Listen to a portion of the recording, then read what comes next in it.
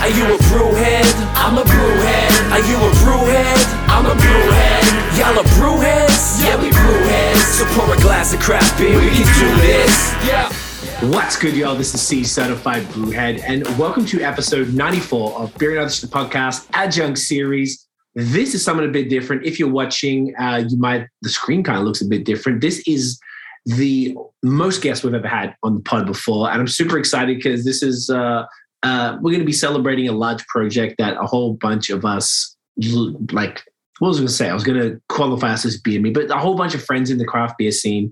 We all put together this project. We're super proud of it. And you know what? We made it work to get everybody on the call at once. So I'm going to bring everybody in one at a time. First of all, we have Matt from Vox and Hops. If you can. Oh, look at that. Boom. Matty's in the building. He's sex god. What's up, bro? What up? Welcome. We're back. We're back this time. No falls. Next, we have Noah Forrest from Beerism in the building. Where is he? Hello. There he is. Look at you. Gorgeous bastard. Yes, I am. What up? We have, for the first time ever, we have Gab from Hoppy Bitch holding it down. There she is. What up? Salut. Are you going to speak English or French tonight? We didn't even talk about that. I will try to speak English. We could go to a bit of French if Matt you need will to. help me. No problem. Yay. We have Max from Brasserie Generale back again. There he is. Welcome, sir. We have the two 30-year-olds here. Love it. Love to see it. Hello there. What up, brother? Welcome. And finally, we have Uncle Kevin from La Canette, the finest retailers of craft beer in the entire province. Third time back. What up, Pin? Oh, what's his or her name? Oh, Kevin's like, fuck it, I'm out. Oh, sorry. It's Grizzly. Yeah. Grizzly? Yeah. What a cutie. Welcome, guys. Thank you all for hanging out and for Matt for helping me figure out this six-person business. It's a whole new thing. So if everyone who are watching or listening, by the time this comes out, they must have seen all of our, profile pictures as cartoons and all of our ridiculous videos and incessant promo of something that we've done together, which obviously is the entire point. Tonight we're going to be talking about C'est juste de la bière, because I was writing down the names and it's just a collab that we did with the four content creators and beer media alongside Kev from La Canette and Max at Brigi, making it all happen. So I'm stoked. I actually have not. I think I'm probably the only one here who hasn't tried the beers. You haven't either? I haven't tasted a beer yet. Okay. Oh, shit. And I'm excited, bro. I think it's more fun to do this stuff.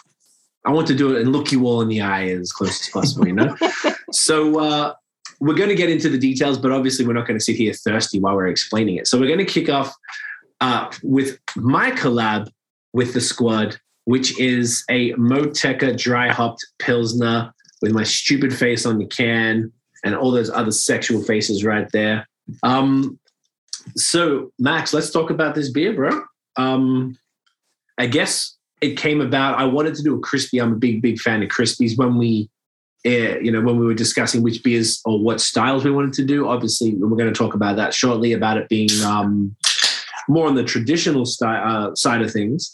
And I definitely wanted a Pilsner, which probably was the most annoying one for you, Max, because it needs 6 weeks as opposed to 2, which everyone else's did. Yeah, but it totally worth it now. It's so good, so refreshing, and so crisp. Oh, yeah. It really is. Yeah, when we about this project, we discuss. I discussed with each one of you personally to see how you imagine the beer. How do you taste it? Like how do you wanted it? So about Craig, it was a hoppy Pilsner made with the Motueka hops. So in this beer, we wanted to taste the grain. We wanted to keep it like on the cereal side, the crispy thing. But the Motueka is outside for the bitterness and for the aromas. So it's basically just a simple hoppy pills made with Motueka. So we just keep it simple straightforward. I love it. I asked you for I wanted to do something like Pilsner Urquell, I remember specifically. Something really sort of traditional. And I really love what you guys do with all your Crispies. Thanks. Which is always phenomenal. And I got to give the credit to Kev. Kev did suggest Moteca. And I know I never want to give Kevin credit, but we got to do what you got to do. We're supposed to be insulting each other. Sorry, Kev? I said Moteca for the win, man. For the win. Yeah. So as soon as I cracked the can, I could smell it. Well, first of all, guys, pleasure to see all your faces. Get it in you. Cheers. Cheers, kids. Mm. Oh, Gab already had yours. Oh, So wow. you haven't tasted yet, so it's the first time. Right here, right now. Oh shit! Nice. Right. All 4 of them. I kept them all. I wanted to hear all you guys talk about it while we're doing it. This is fantastic. So Super hot bike. Yeah. yeah. Oh, it's only 4.5. That's nice and light. Is that kind of more what like Pilsner Urquell would be around that kind of ABV? Like, why did it end up at 4.5 as opposed to say 5 or whatever? I imagine Pilsner Urquell is 5%, if It my is. memory serves me correct. Okay. Yeah. Why was it 4.5 instead of 5? Yeah, it's just because of the initial gravity. I just shoot for a lower initial gravity, so it finished drier, and you've got that light body, but with a good mouthfeel. So it's just I like it. It's between 4 and 5. I'm with it, bro. When you go up with like 5 or 6% alcohol, the beer became a little bit heavier. Okay. But this time I just keep it on the lower side. Max, how well do your lagers sell can-wise and stuff like that? Or is it, IPAs that everyone wants to buy, or do they do pretty well? I know that does a massive amount of Kamem Clean there. I know it's a huge seller for you guys. Yeah. Actually, with our lagers, we just did recently like the Exode Urbaine. We don't see it. It's like it's good. Okay. There it is. Yeah, and we did Kamem Clean for the past year a little bit more, and with the lagers we won't fill that big fermenter we got. It's like 4,000 liters. So we just keep it for the lagers. So for us, it allows us to have to produce it and to sell it to a more friendly price. So accessibility and drinkability is the mission with those lagers, and actually they are selling pretty well. I think Kamem Clean was the biggest selling beer we got last summer. So it fulfilled its mission. And this year we want to create another lager, Exode Urbaine, which is more on the European style. And we will do another one more like an Italian Pilsner in the next months. So it will be back to back lagers for that big fermenter. Amazing. I was very stoked to get Kamem Clean at Brutal Montreal, and I saw a bunch of metalheads crushing them and enjoying them to the fullest the whole night. That's awesome.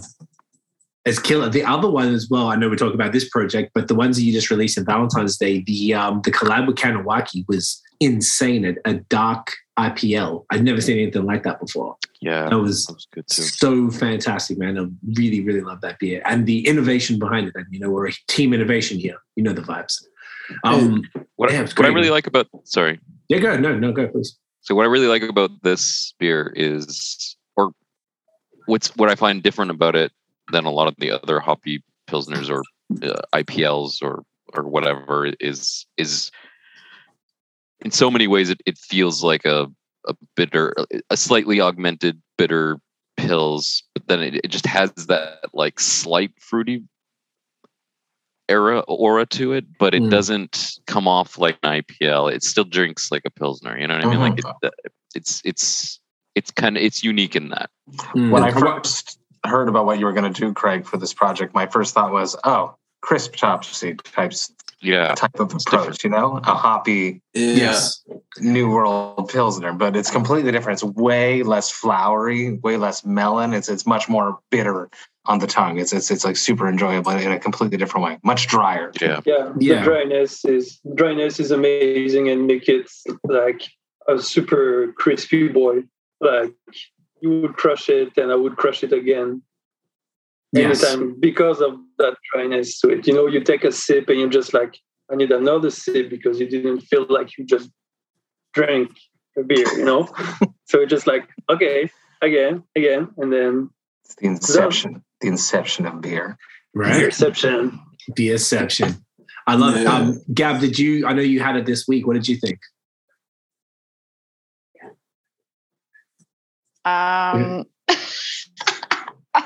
I'm not sure I can't answer, but I will try. Okay. We're talking about your beer, is it? Yes. Okay, the Motueka Pils. Well, I really think I really love the Motueka, the hop. I don't remember having tasting that up before, but probably I do, but just don't remember. I was very surprised when I cracked the can.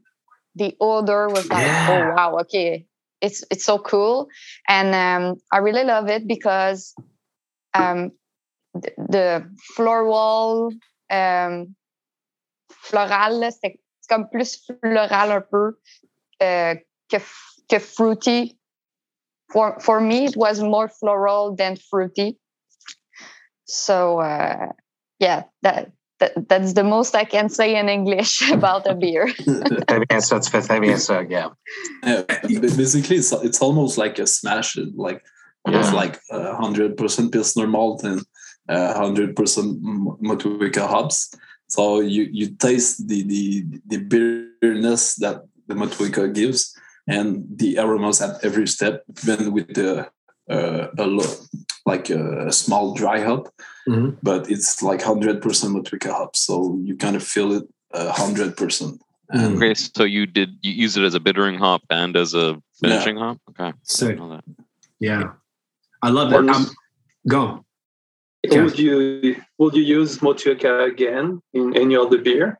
Yeah, of course, because with this beer, we just, it's like if I discovered these hops, and mostly it's used in the New England IPAs and double IPAs, which is blended with more sweetness and more known hops like Citra, Mosaic, and that kind of stuff.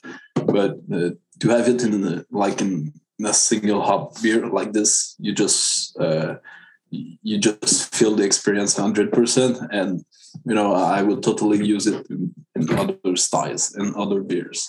Cool. To come back to something that Matt was saying before about you expected like the crisp Topsy, like a more New World thing. The concept, and we'll touch on this is we were all trying to do traditional sort of styles with a bit of a twist. So I wanted to, I talked about here a lot, but I've been really getting into Crispies over the last couple of years, like passionately so, and I specifically asked Max to do a more Pilsner Urquell, and I kind of just, we didn't talk about grain bills or anything, Max, I don't think. I think we would, or did we? I can't remember.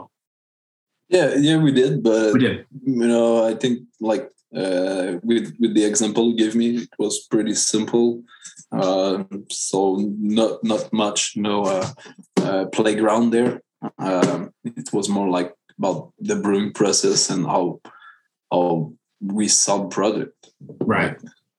So basically Pilsner malt is just a longer boil, and that gives aromas and which yeast. So yeah, no, it's and you nailed it perfectly. It's exactly kind of what I wanted, and I think that the New World hop gives a really nice sort of complement to the beer that has more of that traditional body, and it sort of drinks more like a traditional like Pils. So I think it was like, this is exactly what we intended. This is phenomenal. Like the old meets new, the little twist of the new, and I know it's brilliant, man. I'm really, really happy with it.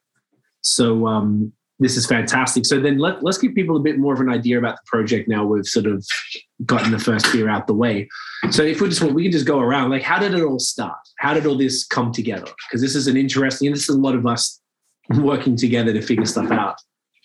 It was Matt. I'll take it from the top there. I am a person that has lots of ideas. Sometimes those ideas come to fruition. It typically goes through like a filter before I bring it to fruition, before I even pitch the idea. I typically pitch it to Jessica, my wife. She's the producer of the podcast, and we've been together forever. She always helps me think things through. Having been from the outside of the beer industry, being a musician, I see a lot of similarities between the craft beer industry and the music industry, hence why the podcast exists and why it works. And it's for good and for bad. You know, there's good things that happen in the music industry. There's bad things that happen in the music industry. There's good things that happen in the beer industry. It's the yin and the yang. So I pitched an idea that I had in my mind to Jessica. She approved it. And then my subsequent, always second pitcher that I always pitch my collab ideas to before I pitched them to breweries is Kevin. So La Canette is really exactly on the way home from the metro to my house. So I stop there frequently, and Kevin knows either I'm saying I'm really tired, especially when I was doing Brutal North America, I was like, I'm fucking tired. And then more recently, I just pitch ideas to him. And before heading to BG for their 8th anniversary, I had this idea in my mind of doing a beer collab about the toxic beer industry, beer scene, and how we can just make it more pleasant for everyone. And let's start a conversation. Kevin thought it was a good idea. He loves BG, and I actually discovered BG. Well, I fell back in love with BG because of Kevin, because I had bought a bunch of their beers when they were, and when I had Max on the podcast, I said this, a Vox and Hops podcast, they were a grocery store beer before. Yeah. And now they're fucking hype. So props to you for doing that in a few short years. Kevin thought it was a good idea. So I went to the 8th anniversary and I pitched the idea to Max, and Max immediately liked the idea of doing a beer collab where we can start a conversation about the toxicity in the beer industry, beer scene, Quebec beer scene, because it's a beautiful industry and beer is meant to be made and enjoyed. And he immediately came back with the idea of what if it was a 4-pack? What was Max's idea? To do the 4-pack. And I was like, fuck yeah, let's do it. And then immediately I was like, let's get Hoppy Bitch in, because when Hoppy Bitch dropped her black IPA, I was also dropping a black IPA at the same time. And she just wrote a message to me saying, oh, whatever, doesn't matter. C'est juste la bière. And I wrote back, I said, that would be a great beer name. For real. And because of all of that, this is where I came home from Quebec City and I wrote you guys all, because immediately I thought of you, Craig, BAOS to be a part of it, and obviously Noah from Beerism. And this is where the whole collab conversation started. Interesting. I didn't know that Max was the reason for the 4-pack and the Gap was the reason for the name. One thing to a little bit more context was we had talked, so we had a chat with Noah, Matt, myself, and Kevin, and we were shooting the shit. I think we were complaining about something, or as we probably do, and whatever. And we were like, yeah, we should do a collab, or like we were talking about doing a collab of sorts. And I think yeah, go on, Gab. Today I realized it's been 2 years today that I said for the first time, c'est juste la bière. I saw it on my Instagram, Facebook souvenir. And it was at the anniversary of Brasserie du Bas-Canada. Nice. People was stealing glass from them. And a lot of things. And people went crazy. I was like, yo, guys, it's just beer. So today, it's been 2 years ago that I say that for the first time. I think it's very funny that now we have a beer with this. Yeah, it's amazing. So it happened so quickly. I came home from that. I started the chat with everyone. I get a lot of emails and chat done in public transport as I head to my day job. And it just happened like that. The same night at BG, we came up with the idea of doing, at first we were fucking around with the idea of doing let's do the most stupidest beers possible. And then I felt guilty because there's another project that basically we're all involved in, which will be out very shortly. That idea was already in creation, so it quickly transformed into, I think it was Emil actually that suggested, why don't we do classic beer styles, which is Hoppy's his boyfriend. Yeah.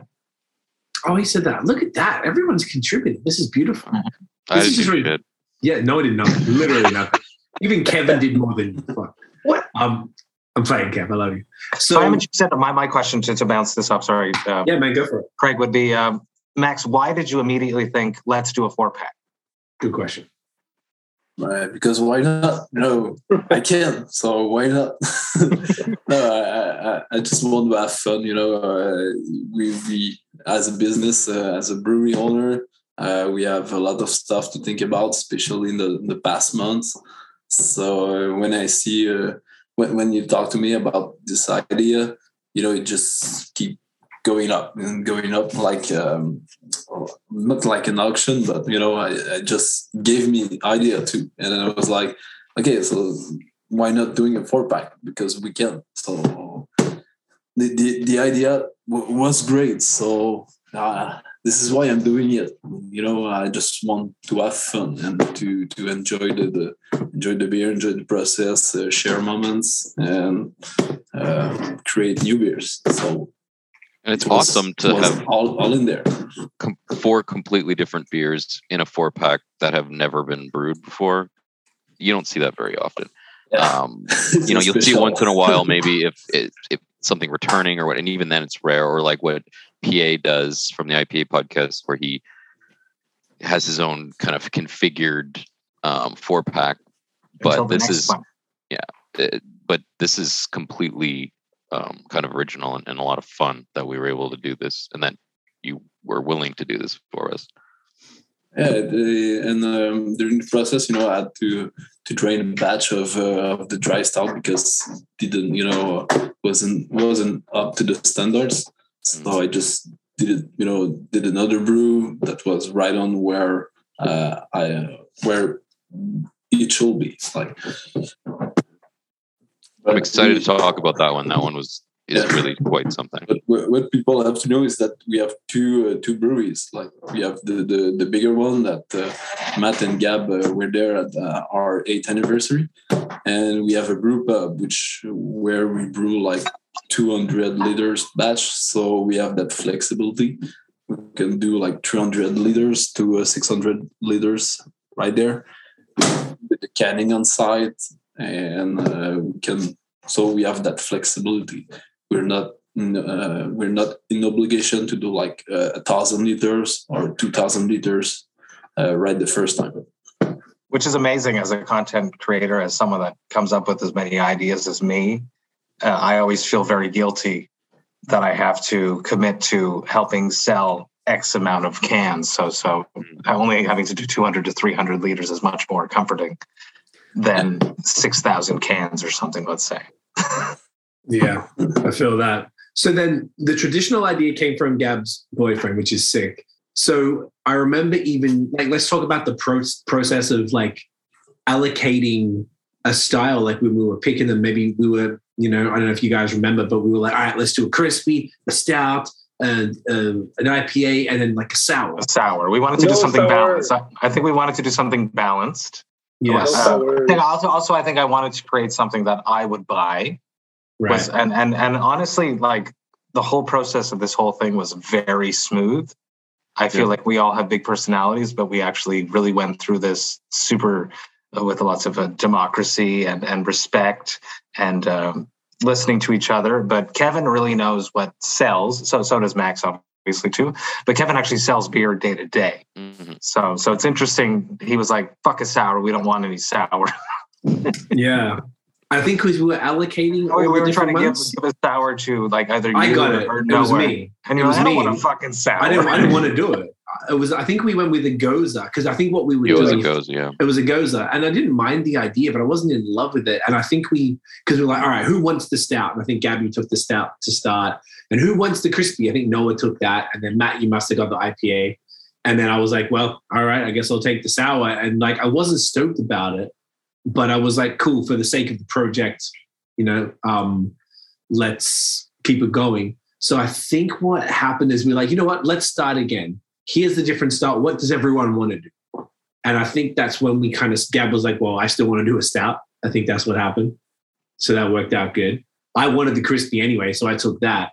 And I remember Noah specifically, yours is a super interesting one because it was something that we don't see period anywhere, which I don't know if you want to talk about it yet or we'll wait till we get to it at the end. Yeah, I mean, we don't have to talk about it at length, but yeah, I liked the idea of doing something that isn't either done often anymore or hasn't been done in like a really long time. And so I've been thinking about, future collabs with people and beer styles that I might want to try and do or suggest to do. And the idea of an American Strong is something I haven't had in a really long time. And I don't even know if they've ever really been done in Quebec that I can remember. So it was a fun idea, and Max was on board, even though you'd never had one before, I don't think, eh?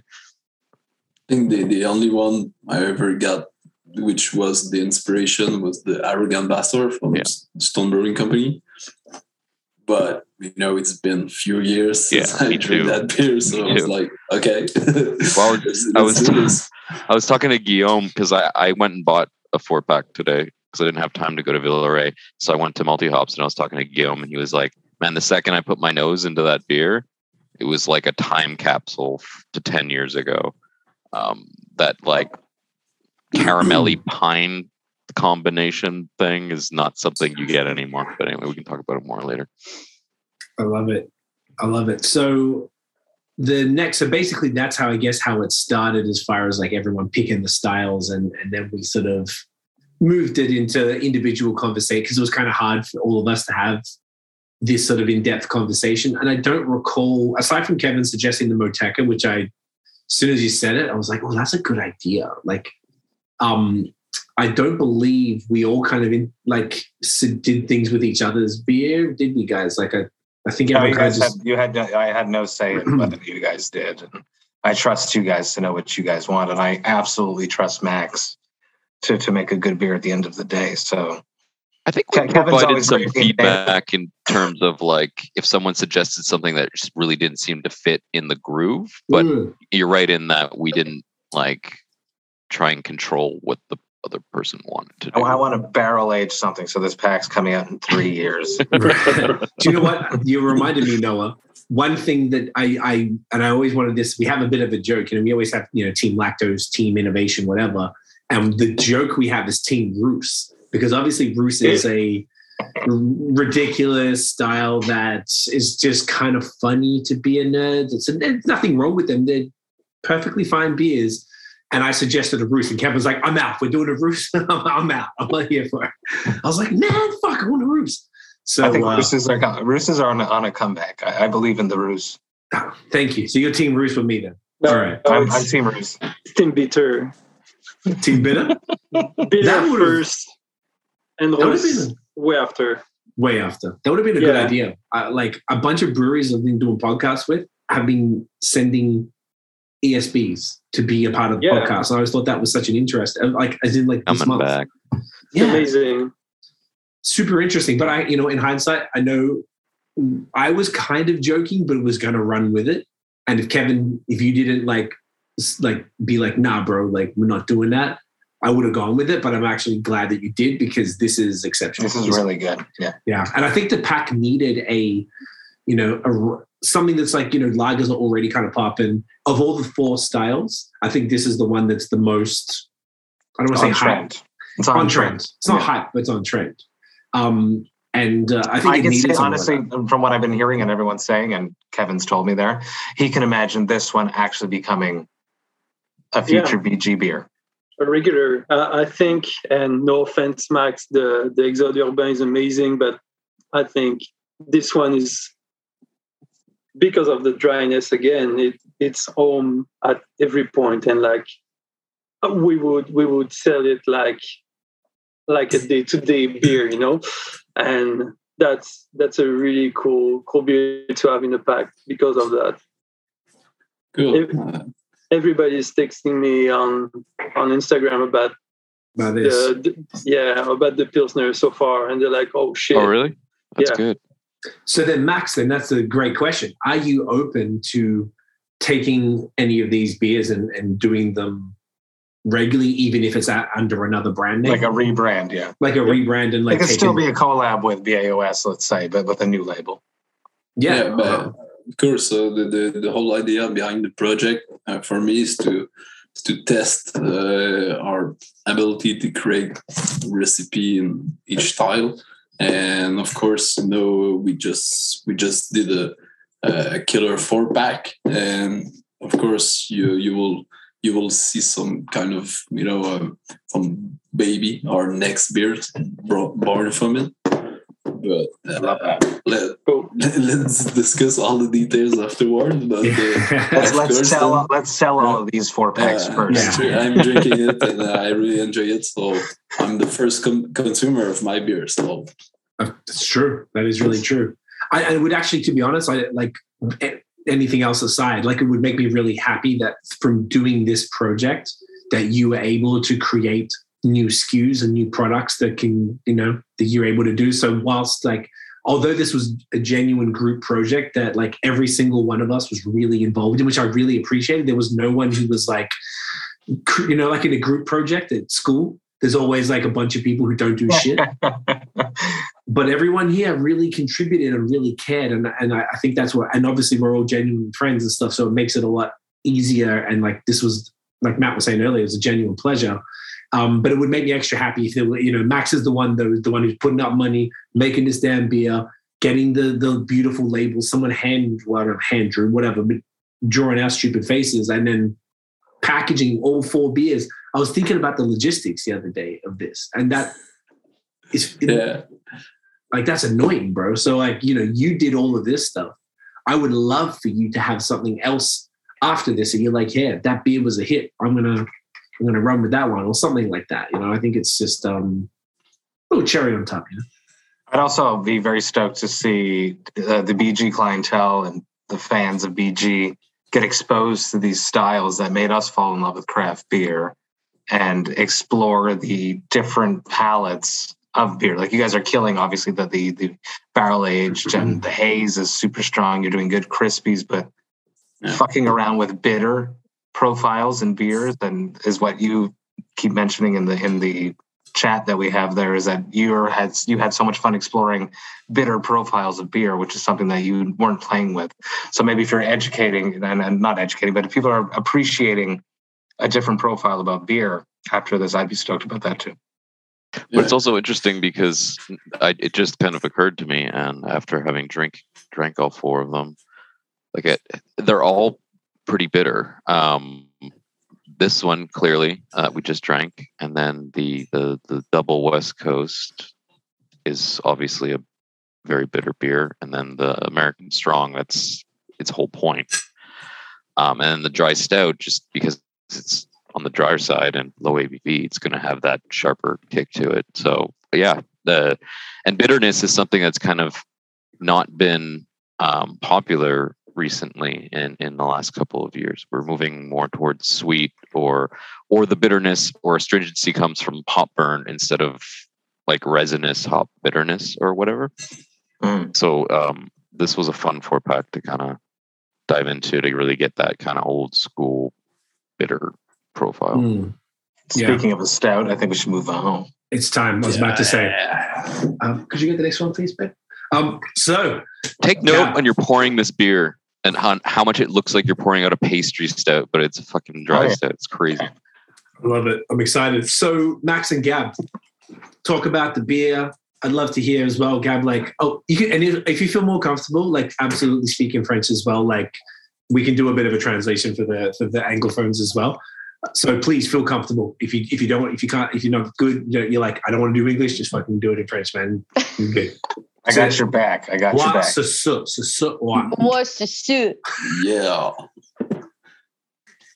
Look at that. Look at Gab looking so innocent on there. I just want to comment. Love it. It's beautiful. It's great. She's never posted a negative comment on a meme in her life. Not once. I wish. I put this picture at my work. Like we have a picture of us on Teams and Outlook, and this is my picture. I receive a lot of message like, "What the fuck? It's so cool! It's your face." I really awesome. Enjoy it. Wow, Noah's right. This is 3.5%, 3.6. Yeah. It feels thick and gorgeous. The head is amazing. My lips was black. I was like, "Is that a pastry stout?" Or it's not overly sweet, so in our mouth we realize that it's not. But no.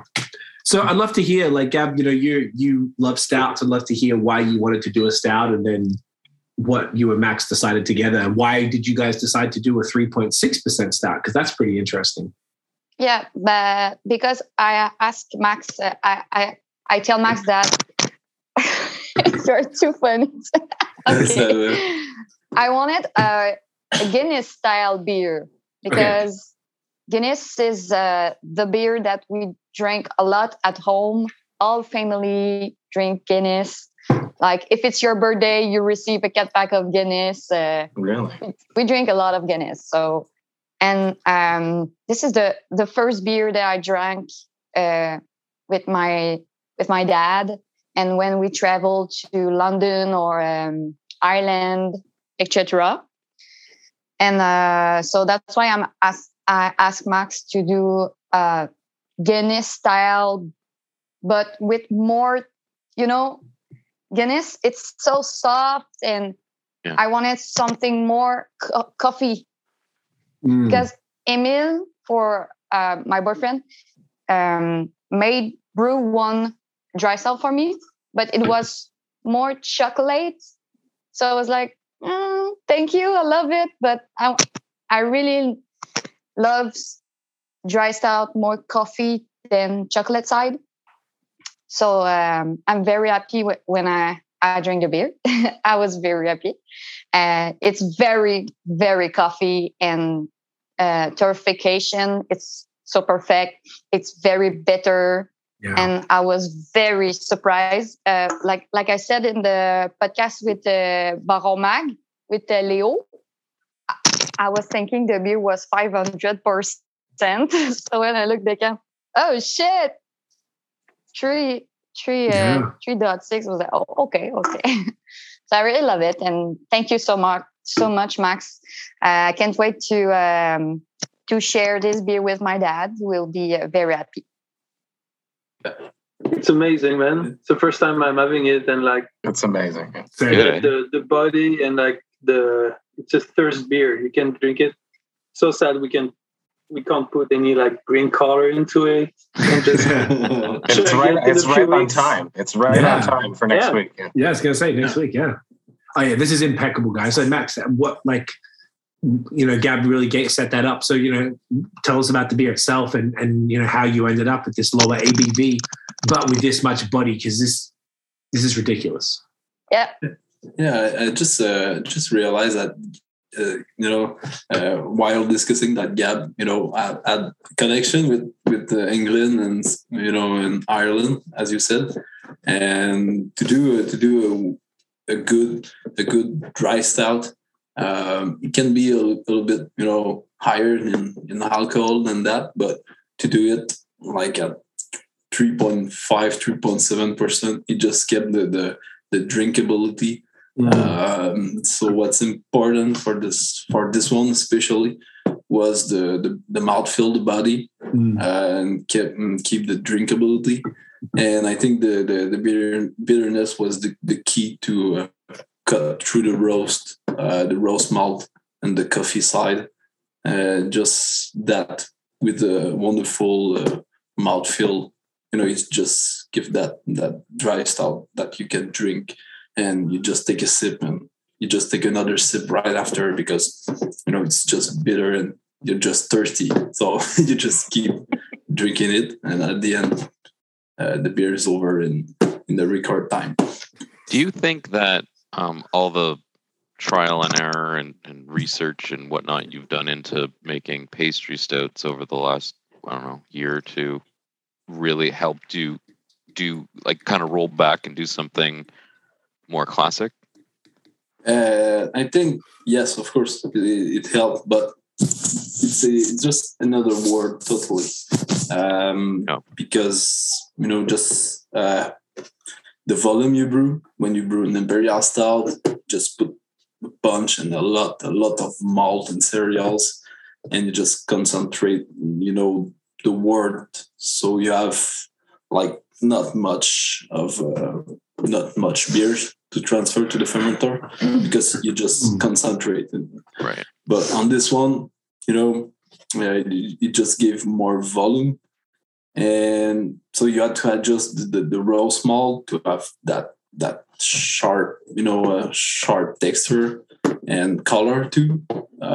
Color on the first batch was a problem, so I had to. This is why I drained the first batch because it was not up to standards, and I just adjusted for the second batch, and it was on point. No, I got problem with the color because the Hoppy Beach was rebrewed.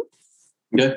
The beer I brew with fermentor. Yeah. And they did it. They don't sell. Ils l'ont pas sorti because of the color. So I'm not lucky with the color. Yeah, the thing about it is that you put specialty malt into the beer, and you want some coffee, but you just don't want it over roasted. And this is the fine line to keep the balance. Okay. So you can play with other malts, but traditionally, in stout, you put like roast malt. So the color was brown, or yeah, it was too light. Okay. Too light. Yeah, because look how dark this is. Yeah. Like, this is like, you can't see through it. I know it has a good point that your skill set around the pastry stouts, like, because your pastries are just fucking insane, bro. So I imagine that has to play into what you're doing here, like Noah was saying. I want to ask, is there coffee in this? Because it just tastes like I'm drinking down this cold brew. No, it's just the malt. roast malt. Yeah. Look at that. That's glorious. And if I could recommend something to people who are listening right now, is that all except the Pilsner, people should drink, like, keep the beer out of the fridge for like about 30 minutes to an hour before cracking the can. Just to warm up a little bit the beer will help to have the balance we want. Should I take the others out now? Because I got them in the fridge. I should probably take them out. Everyone. Yeah, you should. Just get the other two beers out. I think it could be nice. Okay. In England, you can ask 4-way for your Guinness. Really? So, like warm, very warm, like tablet, cold, and very cold. That's so weird. Very cold, dry stout. Everyone has a preference, right? Very warm. There's toxic people everywhere. There is. That's a good one. So, speaking of the toxic, I don't know if we want to talk about the beer anymore, but do we want to talk about the concept? Kev, were you going to say something, brother? Sorry, man. Yeah, the toxic is from Australia. That's what I heard. It's concentrated there. They like it really cold. Really? Yeah. That's why I left. So I'm here. I need to get away from the toxic stuff. Sure. Toxic, I can bring it. I feel like an outsider in the beer world because if people don't know who I am that are listening, I'm the singer of Cryptopsy, which is a internationally renowned death metal band. I've been in the band since 2007. The band's been in existence since the early 90s. Lots of fame. I've toured across the globe. My first album with the band was not received very positively. So I didn't know that. I got eaten alive on the net, death threats. But I'm not surprised. Like, you're not surprised I got death threats, but no, but it's because you are the new one. Yeah. People really don't like to change. No. So it was also a dramatic change in directions. I started doing some clean vocals in Cryptopsy, which was not a very acceptable thing at the time, albeit now everyone in death metal does clean vocals, but Cryptopsy back in 2008 was avant-garde as always. So coming from that world and coming from that experience in my life, I am a fly on the wall in many beer groups. On the internet, I do not anymore, man. I do not post. I do not write on anything except for friends stuff. But I thought it was just so goddamn toxic. And I love beer. And I it's a huge passion in my life. And I love creating things, and to watch people just demolish people's creations for the sake of a laugh, I thought was hurtful and very painful. So this is really where the idea came from, that beer is meant to be made.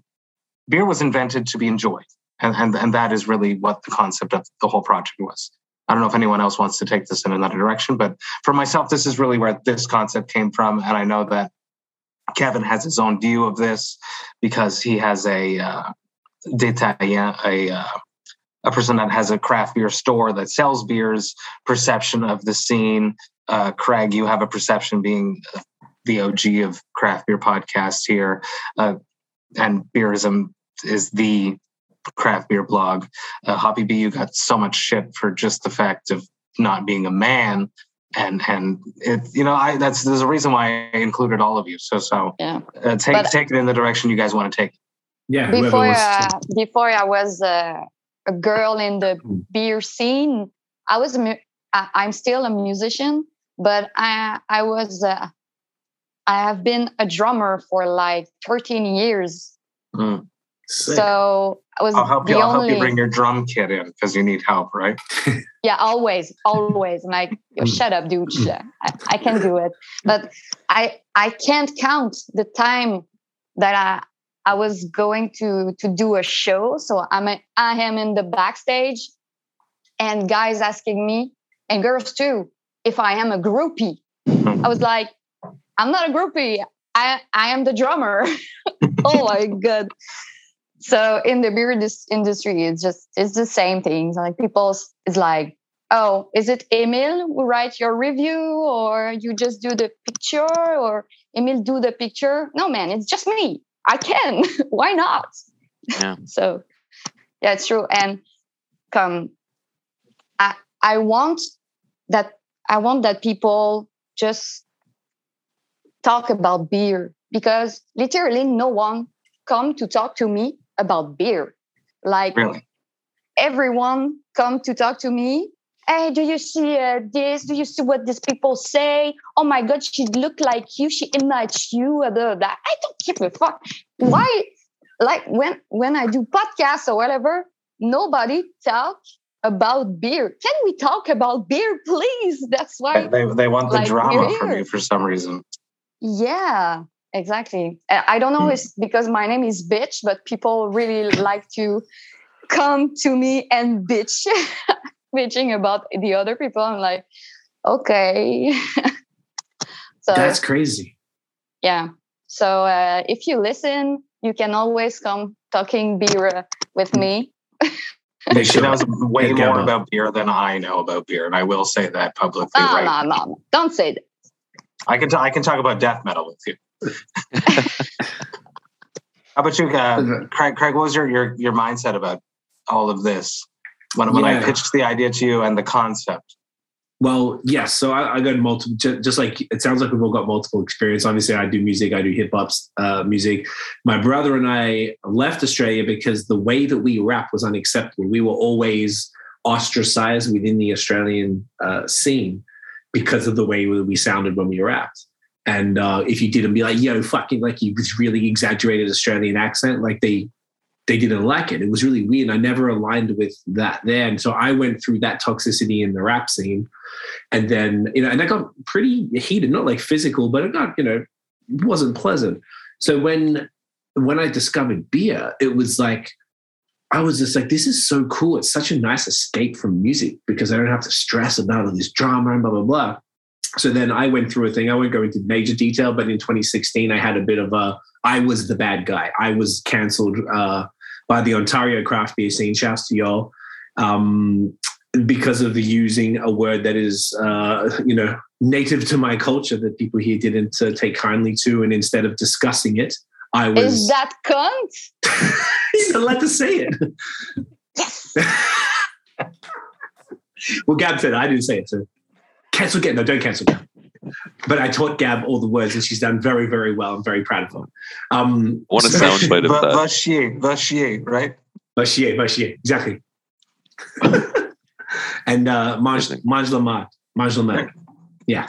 Wow. So either way, so I went through it. I had a bit of drought. Everything's sort of all come around because you can't deny the impact that we've had at the point that was an earlier on thing. And my friend was my co-host, but I copped it, not really him.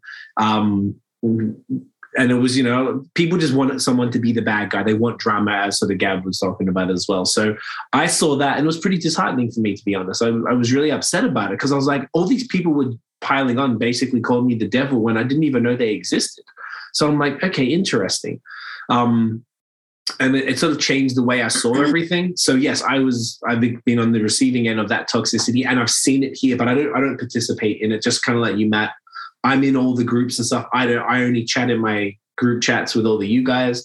I watch stuff. I'm in the Facebook groups. I'll see what they're saying. I'm like, oh yeah, I'm not going to go. I don't want to argue with people on the internet about whether smoothies are beer because obviously they are and no one's wrong. But it doesn't, it's just, this resonated with me a lot. So yes, I definitely experienced. Obviously the positive experiences significantly outweigh any negativity, but we do have to acknowledge it. And, this project obviously is about that. Whoever else, Max, Kev, Noah, whoever wants to jump in, if any experiences you guys have had. I think for me, the project is kind of like twofold. On the one hand, the toxicity stuff, similar stuff that you're saying, but then on the other hand too, like even beyond people treating each other badly, but just taking anything too seriously is like that's part of the fun of it, right? Like that's what we're 6 people on a podcast talking about beer. So maybe it isn't just beer if we take it seriously enough to fucking do a 6-person podcast about it. But just that like the whole trading scene is just this like laughable insanity when you're like creating formulas around like secondary market value for this and how much like it's just beer, you know what I mean? Like, calm the fuck down. Like, I don't mind spending extra money or hunting something down or driving a little further or what. Like, that's fine. But when you're making calculations and you're trading across the world just to try something that's only marginally better than something you can get up the street, then it's a little weird. Yeah. So like, I think part of this project for me was just like calm the fuck down. It's just beer. But then like with the toxicity stuff, more and more I've been getting, I think, closer to a lot of the drama because now that I leave the house, I get to know a lot of people and I'm seeing like all these, and I'm fucking involved, and it's weird because I think at the end of the day, sometimes people just are bored or whatever, or they just take something that they love and they have to, I don't know, create drama around it because they just those are the types of people. So it's tough at times, but at the same time, like that's only part of it, and there's so much positivity in the scene. Do you think that the COVID play a game in this? Like, I think people are bored. So their life are so boring. They want to create drama, maybe, I think. Yeah. So there was a lot of that on the Beer Meme Quebec and like when it comes to like the whole Missorum thing, and then like there's so many things that came out of that group.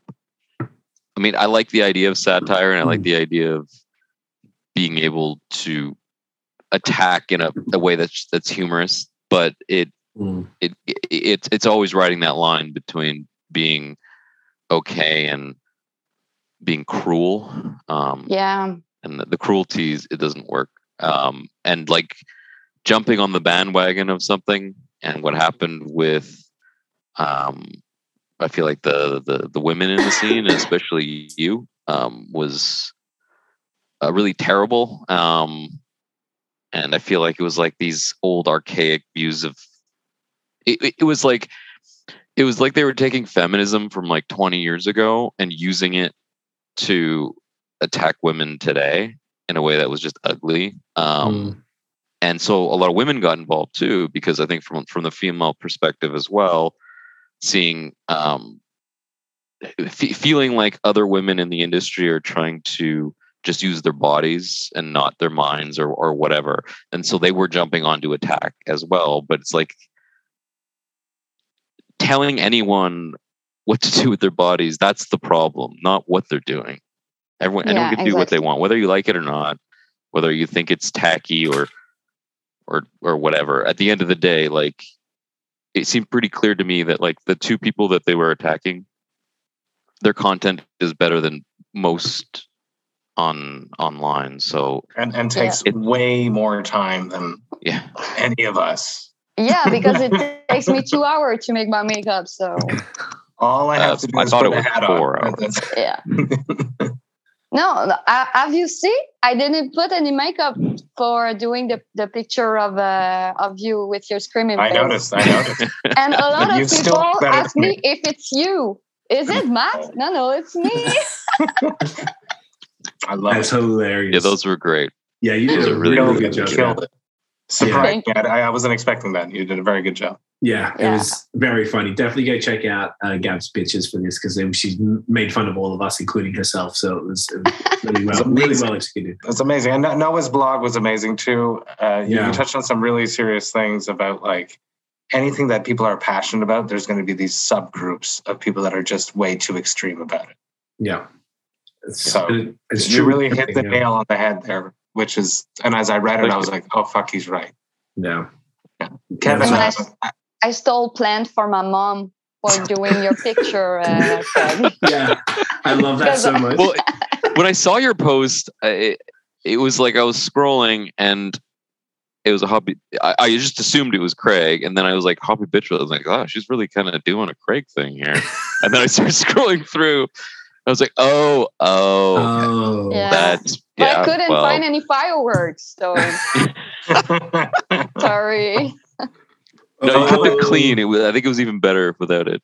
It was very well Kevin, done. as a retail side of the toxicity, well, we're definitely going to dance into the positive side of things. If people are listening right now, wondering why we're going so deep into the negativity, is because everything's about Untappd. Let's. Kevin's shirt is. Yeah. Did you show the audience the back of your shirt? You should. Yeah, it says 3.5 on 5, which is the absolute shittiest note you can put in a beer, because it means you didn't get shit. You didn't understand the beer at all. But it's another full conversation about it. But from a retail perspective, what sucks is beer is really cool right now. Is the coolest ever. We have lots of breweries coming up, lots of good ideas, lots of bright labels and everything. So beer is cool. It's fun and all. So you have a lot of new people that come and that came into that world, like from the past few years. And everybody wants the best. Everybody wants what's hot. And because of that, lots of people think they know beer, and like they know beer because they drink the hype and the this and the that. It becomes to a point where, tell me what you're drinking, I'm going to tell you if you're cool or not. And you can drink whatever you want, man. And just because it's not a specific logo on the can doesn't mean that beer is good or not. It's up to you. It's up to drinking it and discover it. And we have to fight almost every day towards having a good mix of really interesting beer. You need the hype. You need like the non-hype beer, which is all absolutely beautiful. And it happens a lot. Like when people come into the store, they ask if we have a certain specific super high beer, and we don't, and they just left. And it's 2022, man. The haze you want, you have like another 15 products that have the same type of haze, even maybe more complexity than the one you were looking for. And they left because we're not cool. They're like, we don't have that beer they want. It sucks a lot. This is not the way to drink beer. You can just enjoy, try a new one, and that's it. I miss the time when people was asking for la Norès. Only the Norès. T'as-tu ça de la Norès? Yeah. Now it's like, so do you have excited. Canada? Do you have Messerem? Do you have Brewski? Do you have... Yeah. And I was so excited the first time I found a Nord-Est. Oh, yeah. So excited. Oh, the first time I was in Quebec and I take a big pichet at Victor. They make a big for hamburger. yourself. A fucking pichet. Oh my God. And we were going to see fireworks with the kids. I was so drunk. We have to take a boat. And I was, oh man, oh no. And I was feeling very fat. That's loud. Max, on the brewer side of things, the negativity, the concept of the project, was it something that interested you, tackling the concept of negativity, or was it just exciting to pair up with 4 content creators? Yeah, where I've learned to brew at Microbrasserie des Beauprés, Luc was a mentor for me. And this guy just came from Judiciel and just started up his brew pub in La Côte de Beaupré, and just, didn't give a shit. He just wanted to do like skiing all day and brewing beers. It was one of my first brewery, and I still really love them. It's a really good brewery that I still love from the bottom of my heart. And when you go there, the lineup is just like classic style, but they are classic styles of beer. They are so well made, and this guy just don't give a shit. He just want to do like good beers, and like he just want to go out and do some skiing. So this guy had a lot of impact on me, and following up with the BG with what we are doing with BG for the past 2 years. We are kind of a complete opposite side, but right now I'm trying to bring back that simplicity, for the brewery, because BG, is 8 years old, and before I arrived, they had begin a process work of keep going and doing good beer, and I really like what I saw from them. But fighting the past 5 years, it's kind of a battle for your survival, literally. And for the past like 2 or 3 years, we fought with like toxicity of people that said like, okay, this is shit. So it's a good beer for a shitty brewery or some kind of stuff. So even if you could make the best beer in the world, people would say like some people, because it's a really small portion of people, and they would say, it's a pretty good beer for a shitty brewery. So like 3.5 on tap. So you come, okay, guys. So so you just want to buy a lager, man, or why are you drinking beer? Like, do you drink it for the experience? Yeah, because this is our mission. We want to do good beers, like go further with some some experience when you just crack a can or like a bottle. And with our barrel age program, this is the place I think where it hit the most. We're trying to do projects by flavors and not by styles, and we just right now it's really good. The perception of people are kind of really good, and we enjoy it. But it took like a couple of years to came back because we were not new. We didn't have that effect, We just had to fight with the past. So this is why we came up with BG Boss Urban, and this is where we are right now. And then I'm trying to use that tribute to make more like crispy lagers, more simple recipes, and people want it right now. Yeah, if I could jump in on what Max said, is like a lot of the toxicity or the negative comportment behaviors we can see is from a really small portion of the beer scene.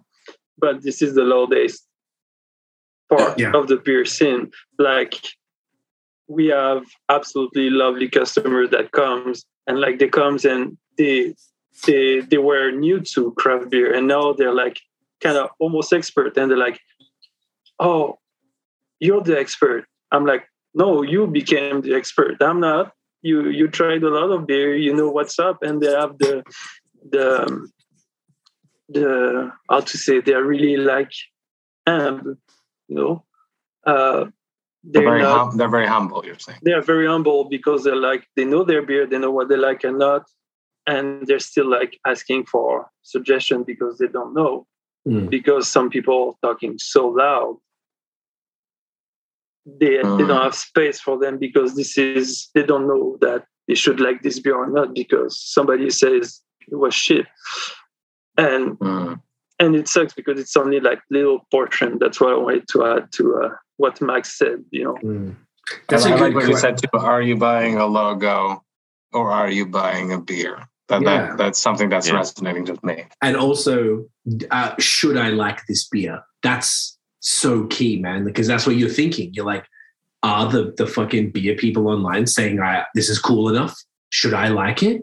Like, can I like something that they don't like? That's such a good point, man. So high school. Yeah.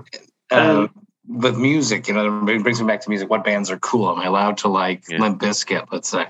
Yeah, Limp Bizkit is great. Fuck it. Yeah, man. Fucking $3 bill, y'all.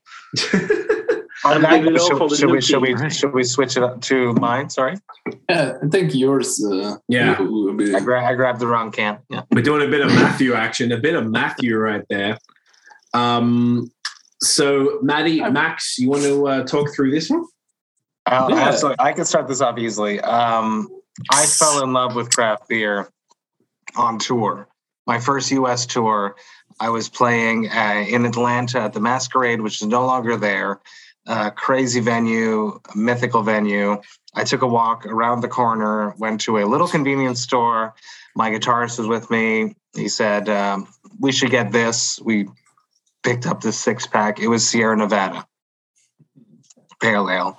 I drank that night, and I was like, "What the fuck is this? What is this hoppy profile? What? Beer was clear before that. I used to drink Molson X and shitty beers before that, and then from there, everything just snowballed. I started with the Sierra Nevada Pale Ale. Max came back. What do we do with like a Piney the Elder? And I was like, I've never tasted it, but I know it's mythical, and I want to do it. And that's where that went. So I have no idea what hops went into this. So Max showcased the whole beer. Yeah, about this double West Coast IPA. When you think about West Coast IPA, you just feel that citrusy and piney thing with bitterness that really make the difference between a East Coast and a West Coast IPA. And this one came up a little bit darker than I wanted, but because you have the malty side, a little bit of caramel malt, but in the finish when you taste it, it's just the fruity and the bitterness with malt and support. So you don't get that caramel that it's not overtaking. It's not too sweet. It's just a good balance between piney citrus and bitterness. It's amazing. First time I'm tasting it, it's delicious. It's perfect flashback to rediscovering a bitter bite in an IPA.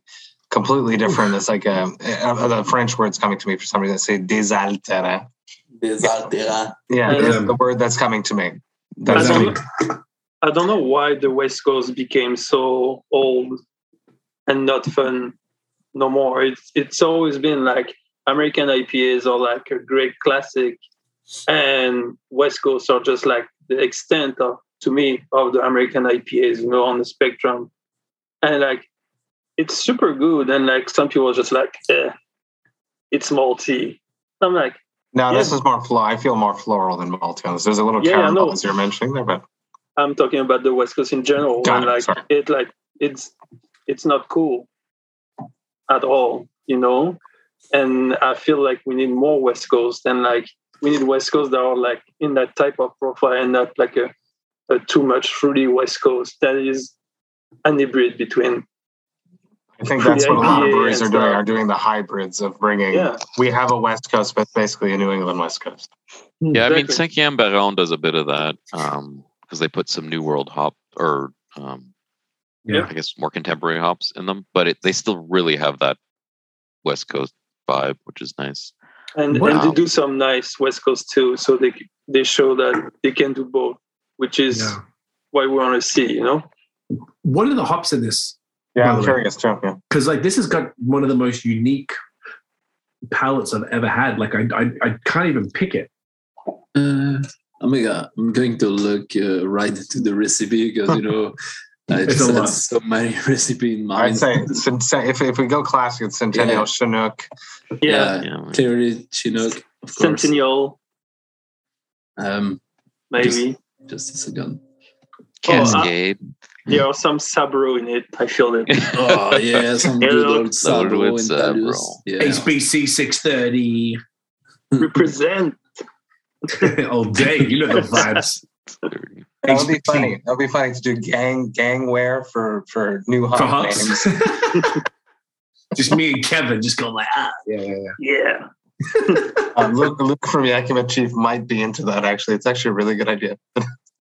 So in this one, actually, it's like Centennial, Simcoe, and with Nugget. I told you, Centennial guys. Centennial, Simcoe. Kevin, you're a genius. You're a genius and a scholar. I said Centennial first, but it's okay. He's a genius. What? Yeah. Well, obviously you are. I'm making him feel big. You said Chinook. I said Centennial and Chinook, but it's okay. It's recording. We can run the tape. I thought I put Chinook in it, but I was wrong. I don't mind the color. It's a real flashback to what West Coast used to be. Yeah. Well, you asked for Sierra Nevada. I had one recently, and it looked exactly like this, straight copper. So what am I getting? Like you mentioned floral, and I'm definitely getting the floral. Oh, beef jerky. But Gab's got the beef jerky right there. I love it. But I'm like, what are these? It's almost like a leather on the nose. Yeah, I can't pick these flavors. Like floral is probably the closest I can think of. But maybe can anyone I guess obviously Max probably know best. But does anyone have? Obviously, Noah, you're the pretentious, long-winded review man. Centennial, it's an interesting hops because when I worked with it in the past, it came up with big orange citrus, or sometimes it just smelled with a bit of old socks. Right. It's there's a fine line between the two. It's kind of weird, but I know it doesn't taste appealing, but on the profile side, it's kind of an interesting hops. The balance with the Simcoe, which is more really grapefruit and with the resin. So it's kind of a mix of resin, piney, and that kind of citrus side. But I get a lot of dank hop. Is it dank? Oh, there's a dank. Yes, definitely. There's a weedy feature to it. Okay. But big marmalade. That's the thing for me. It's marmalade. The bitterness of the marmalade. You're the marmalade, Noah. I'm the marmalade? Yeah, you are. Yeah, you are. Or you're the Vegemite? Craig's the best. Yeah, you called her a Sheila. I don't remember. What the fuck is a Sheila? A woman, female. I just want to say like a bloke in the Sheila. I saw the video like a lot of time, and I never understand what you were saying to me. And I saw a meme on Beer Meme Quebec, and the girl was put the traduction, and I was like, "That's what he was talking." Oh, this is okay. Are we fighting, Gab? Are you gonna fight me? Are we fighting? No. I think you should. Come on, Gab. Okay. Let's do it. In like a big pool full of beer. The step. Next time you have to drain a beer, Max, both of them are in bikinis. They're gonna both fight of them. Mostly me. Mine's gonna be really small though. Yeah, actually, Gab can just wear a full bodysuit and you wear a bikini. This is really good, Max. I'm very happy. Yeah, man. This is really fantastic. Some great stuff. It's the first time you tasted. First time I tasted, it's perfect. It's me and Matt were the first time for all of them tonight. I think 7.5. You'd never know. There's like a little heat from the but it's amazing. It's got one of the most unique noses I've smelled. It's like leathery. It's like earthy. It's really weird. Earthy. That's another thing. Kev, had you had all of them yet, or had you had this one, or was it just Gabs that you hadn't had? Yeah, I got it. I was about to say you talk about the nose. I stopped like drinking like 2 minutes ago, and you still have that earthy resinous taste in your palate, and this is what I like about this kind of beer. But I got it before, but it was a low fill because I'm a hobo. I drink low fills, and and it was like flat and kind of like a cask, and the piney aroma of it was really like a fresh pine tree, and it was really like, whoa. And I wanted to try it in a cask because of all that profiles, and but like with some gas and not low fill, it's amazing too. But at first, it was like a completely another experience of the beer, and it was really good. And I love West Coast, and I buy them all the time. And Kevin knows that I do there because I go to like Ennis all the time. But I'm stoked to see that we did a West Coast and a double West Coast at that. Mm-hmm. I think that the balance, the beer scene needs a balance. You need to be able to go out to a bar, and I'm not naming any bars, but I've been to places where. How many fucking double New Englands or New Englands can you drink? A lot. It's got to be balanced. You can go out and have an experience, something that's pleasing for your palate. That's a balanced experience. No, I agree. I strive for more breweries to have fun. Send me an email. Wow. No, you're right. I did a podcast last night, and I had 4 hazy IPAs back to back as a part of the podcast, which I never would normally do. And I think I got palate fatigue. I think the first 2 were pretty cool, and then after that, it was definitely. Like how much can you taste? It's just the, I don't know. It's just sugar, right? It's necessary. I feel like what is the sugar on this? Is it less than a New England, let's say, or is it the same? I don't know the science. No, I think it's the same. Yeah. It's quite sweet. It's just the use of bittering hops that cuts through everything, but it's basically the same.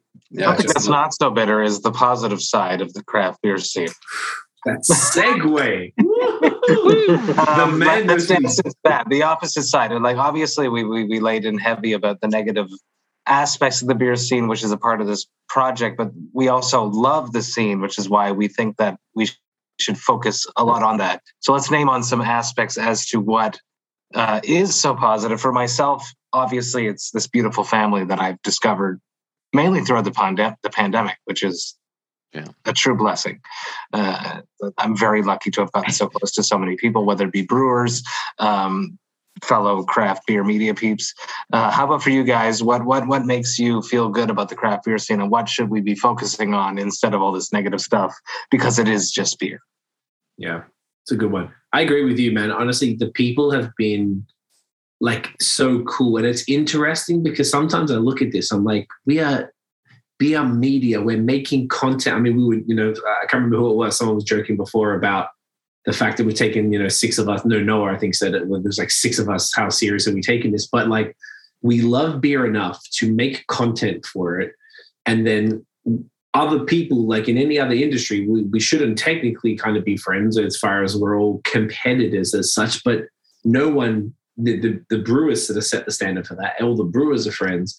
Then us became friends. Like I know Noah for a long time, and it's been really cool to, he's the OG here, and getting friends with him and learning. And he taught me a ton. And and then Matt, we connected. I think it was 2019, and Gab we only met, I guess, last year. And Kevin, I guess we only met last year. And then Max, we met in 2020 when Noah told me about what did Kevin do? You smartass? Gave you the finger. Love you. Like Noah told me about BG. We were doing a thing with the Quebec City Tourism Board. And he's like, yo, make sure you go to BG, bro. They're doing some crazy shit right now. And I was like, okay, I knew the brand. I don't talk like that. Oh, you said it. Well, I'm paraphrasing. You're like, good day, sir. You should visit BG. That's racist. And it was just British, like, it was dope. But yeah, that was actually more British for sure. But either way, it was kind of cool the way all this stuff, we talk every day. Beer was my side project, just like I can speak to Matt for sure, and probably Gabbett was as well. And it's become an equal main thing in my life, and knowing all of y'all, and there's a bunch of similar people that we speak to daily. And then the other cool part is the breweries, like dudes like Max. Now we're in these multiple group chats. We're just talking shit every day. And there's a bunch of different brewers that like are commenting on stuff online. And there's this like organic community, because from the brewer side, you guys don't have to embrace us by any means. No, they don't need us at all. Not at all. But you do. And you do these things like this, like I was saying earlier. This is like, money, time, energy, effort to do this. And I imagine that's because you see value in what all of us kind of do. But I just think it's so dope that, like, I don't know, that it's like this one little passion for this ridiculous liquid that gets us drunk has brought us all sort of together. And that is like extremely valuable. Like I really love it. I own a business. I very much respect entrepreneurialism. And I know what it takes to do what Max is doing, to do what Kevin's doing, to put your money up and to run these businesses. And I don't know, man, it's just been super cool for me. I've learned a lot from everybody, and I value this experience much more than I ever thought I would, when I just was like, man, the rap scene's doing my head in. Let me just say the C word and talk about beer a bit. And here we are 7 years later, it's cool. I mean, I've been kind of connected, I guess, for about 10 years in the beer scene here. One of the first people I ever interacted with was Guillaume Rondeau who works at Multi Hops, who used to be, well, still is, Le Beer Jedi. But for me, he was always like one of the original Quebec beer bloggers. And when I first started, he was one of the first people to like comment on my stuff. Killer 6-pack still. Very impressed. Killer 6. Oh, it's true. Does he really? Unbelievable. Yeah. I'm sorry. Sorry. Rude to cut you He's off, on Swaffy all the time, taking these crazy. How in shape this guy is. I love his photo shoots with his new girlfriend. So like just having that one person kind of like validate that you're doing something that has some kind of value, and then just going from there, and the scene back then was smaller, so it was harder to like dive into it or discover it or figure it out, and then but that thing has just been growing steadily. I mean, most of or a good portion of my friends now are from the beer scene. Definitely see them more than I do my older friends or whatever, my family even at this point. So just and just like the welcomingness behind it too, right? Or like I'm a guy who's from Montreal who writes in English in Quebec about beer, and I don't think anyone's ever said shit to me about it, like, which is so impressive given the history of language and in this province and all of that, and like no one ever really caring about that component of it. Like if I always felt very welcoming in that way, and just meeting new people and exploring and diving into things and just having fun and just silliness, and be able to write a whole article where I get to make fun of you all terribly. And then you smile about it after. But fuck you, Gab, for scaring the shit out of me. So I posted the article, which, you know, attacks her, and then she had a friend message me saying, Gab just ran into the bathroom. What the hell did you say to her? Which was like 10 minutes after I sent the article to her. Wow. And so my heart went like, and then she messaged me separately. And can you imagine? Wow. Now you're on my shit list forever. You don't want to be on that list, Gab. It's dangerous.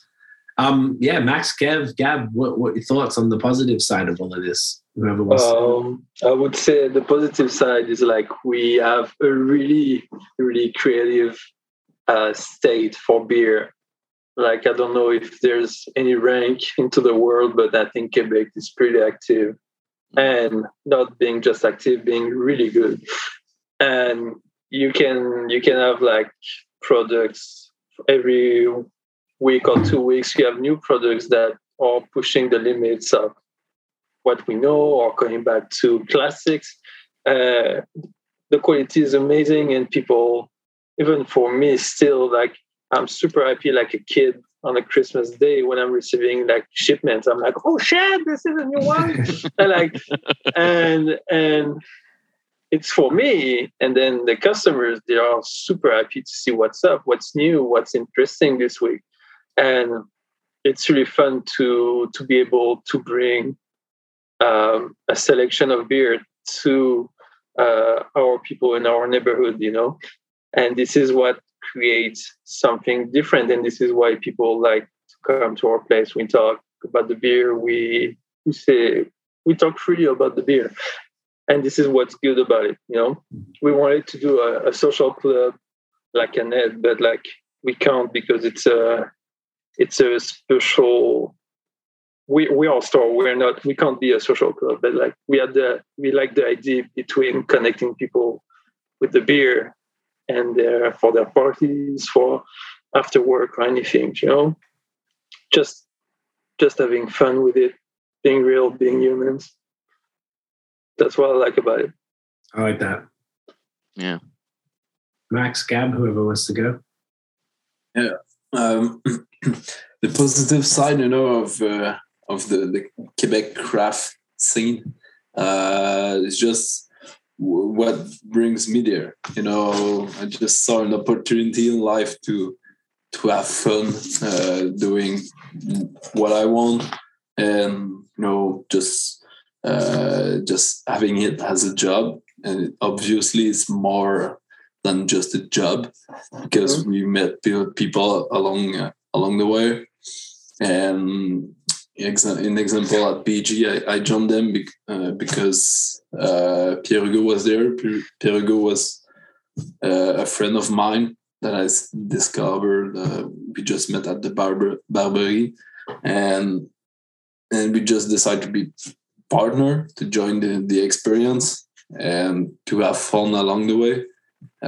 Be creative, but fun is the prince. It's kind of the main thing all along the way, because you had so many as a brewery owner.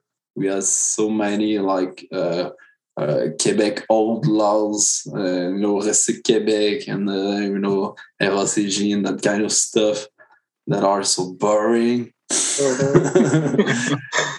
But all I want, you know, all I want as a brewery owner is to have fun. Like this project, create something like funky, something new, something positive.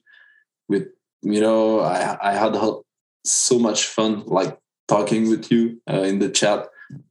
Sometime I was like, I just missed like an hour, and I was like, oh shit, 90 messages. I was like, oh shit, I'm gonna keep it for later, because you guys were all texting like, yeah. You were like friendly bitching each other. Yeah, that's the fun.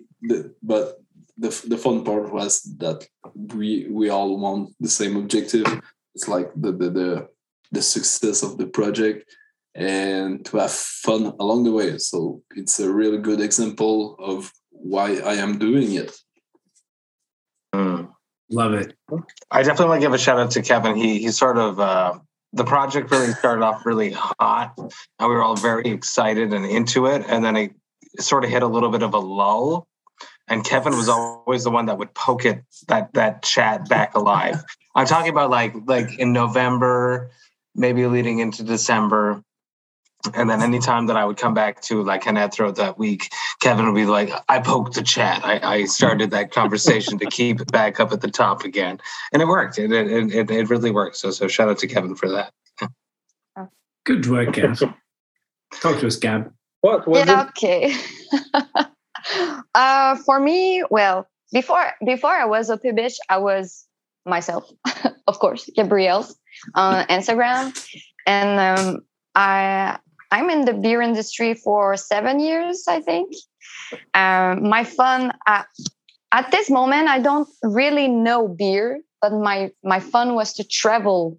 So I do like 130 brewery, I think. I stopped counting. So my fun was to go to the brewery. But at this moment, I was not buying beer because I was in Quebec City, and if you live to Limoilou, you have like 6 breweries on the same street. So, and I always have a lot of fun of going to the brewery, and the brewer,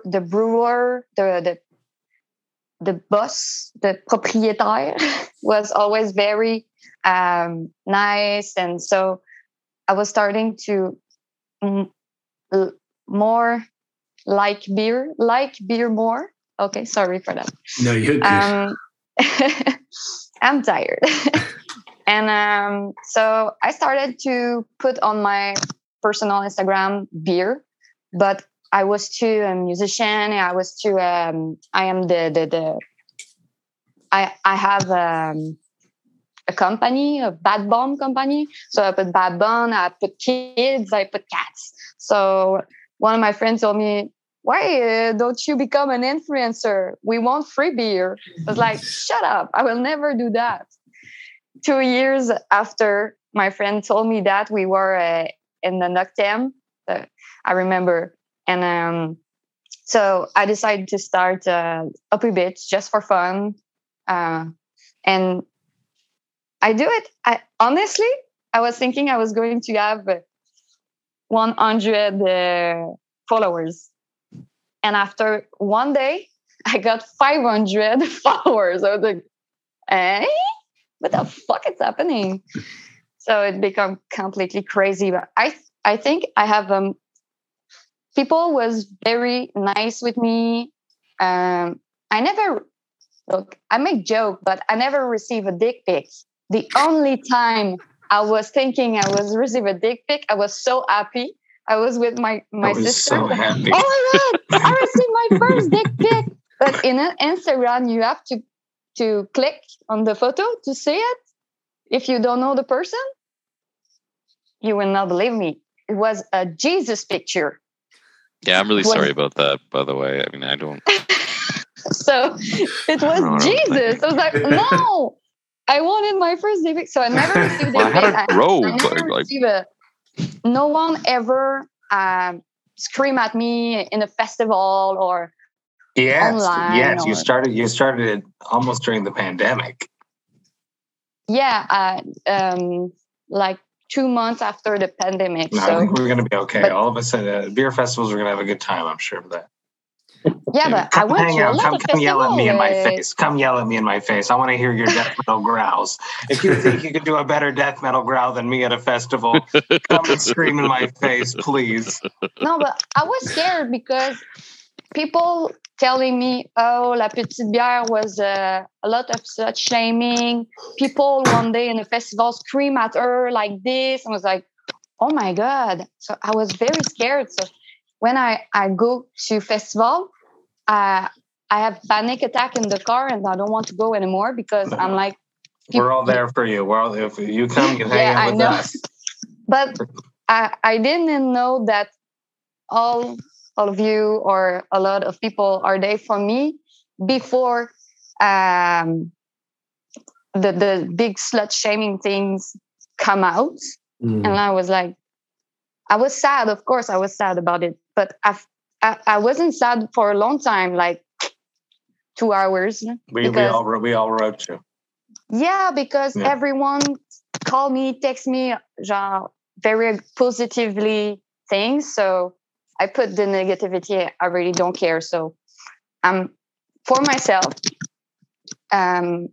beer industry is positive, but I would like people talk more about beer with me than the other things and globing this. So yeah, and a part of what I do, I start PBH because I wanted to show to Monsieur, Madame, tout le monde, like everyone, old people or young people or whatever, that beer. And I think I did great because my employees, my coworkers, always call me, hey, what can I drink tonight? Blah blah. And that people was only drinking like Unibroue or Trou du Diable. So the mission is accomplished. Yes, exactly. And with my family too, exactly. There wasn't like only Guinness, and now every week. You have to send us a picture in the thread. You probably won't post it there, but I want to see a picture of your dad drinking the straight out. I will. Okay, I will do it. He's shy, but he will. No, don't post it, but I want to see it. We'll post it. He's proud. And yeah, that's it. So I like it to show people who don't know beer. Like I have my boss. My boss every Friday we talk 30 minutes, and we always talk about wine, cocktail, beer, and it's very fun because the only beer he was drinking was La Fin du Monde de Unibroue. The only thing he was drinking, and a bit of cider. So now he feels like more confident when he go to a shop. He's a big guy. Drinking Fin du Monde is not for everybody. Yeah. I received Fin du Monde today. It's a good beer, but for it to be your only beer. The second bottle is always a mistake. Yeah. Yeah. It's not, yeah. La Fin du Monde, it's 750 La or Fin du the Monde. 341? Yeah, fuck. So Speaking about we do horrible the mistakes, let's talk about Noah's Coma. Wow, good one. The segue is so nice. I like that. Okay, so if it's Noah's part, I gotta go. I'm tired. See ya. Wow. Okay, bro. Love you. Bye. Who are you actually? Like, where did you come from? I'll see you tomorrow for the beer pickup. Oh yeah, I'm coming tomorrow too. Are you going tomorrow? Yeah, I'm going tomorrow. There's a horrible snowstorm tomorrow. You're not going anywhere. Really? I don't have it. Well, isn't like. Are you sure? Yeah, it's really bad. I cancel my plans tomorrow. Me too. Seriously? Well, my plans are now going to be go sliding. Oh. Be down a hill. Oh, it's snowing right now. No shit. I'm going to see cats with my family. Yeah. You guys got like snow stray in cats, Montreal? like in the streets. Yeah, we do. You don't even know what snow is in Montreal. Oh, you're so right, Max. You're what are you so like? fucking Winnipeg? right. Are you serious? Yeah. When it's snowing and people is like, oh my god, it's snowing. You never been I just saw Quebec. snowflake. Oh.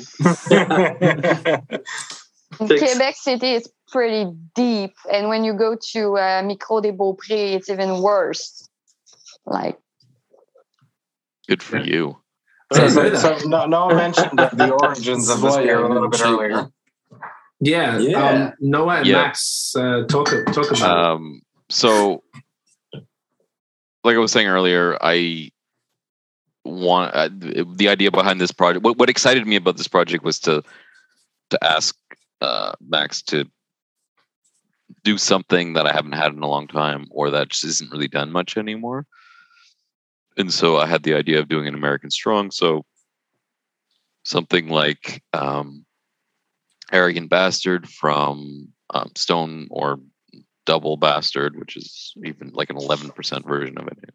But it's basically like a dark amber, very resinous, bitter beer that's very malty and is kind of in that spectrum of the early days of like really throwing or bitter beers, like even like you're talking about Sierra Nevada's pale ale, and that was kind of like the start of, I think, the craft beer revolution in the States, and then leading to these more really aggressive beers. This was, to me, this was one of those styles. It's not a barley wine, but it has elements that remind me of an American barley wine sometimes, but still it's kind of its own thing. Like it has that caramel, but not quite as much as like a barley wine would. And because it's so highly hopped, it has like a zestiness to it in a weird way, but it's more herbal and piney than it is like, a New England kind of thing or whatever. I feel like this is the perfect beer to drink in a pub when you're a bit tipsy. And, in a full old school wooden pub, when the floor is sticky and the beer would get you into a fight. Don't fight at home, but it's that. Especially not when you're alone. Yeah. Yeah, exactly. My kids are in the other rooms, like, I'll start yelling at them. Let's go. Perfect. But like, they're asleep. I'll just wake them up to yell at them.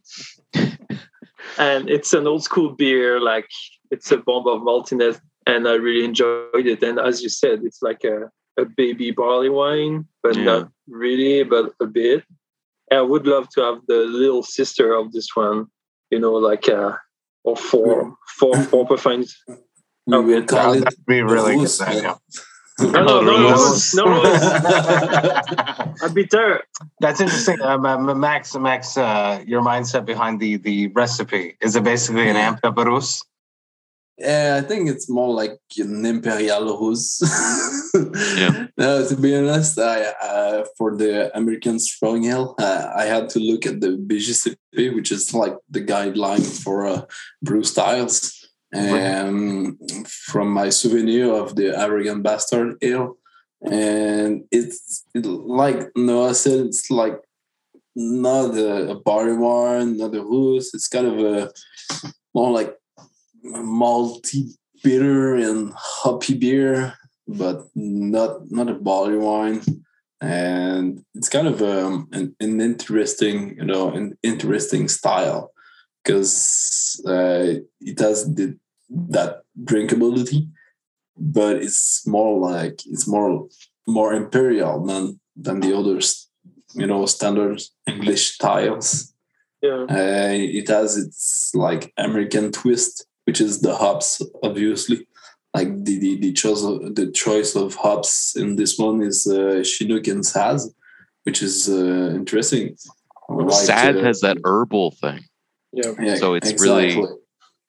What I like about it is like you have, again, that super easy, highly drinkability, when the first sip is like super easy to drink, then you get hit by all the aromas. And then you want to take another sip and another sip again. And this is it's a highly drinkable 7.5 beer. Yeah. I think you nailed it. Well, I wasn't sure how it would turn out. I was confident that it would be good, but I think it's awesome. I think it's I'm excited to see what people think in the community. Yeah, the style was like not eclectic, but it's an unknown style. It's an archaic almost style. Archaic. Yeah. I haven't drank it except for an Arrogant Bastard, honestly.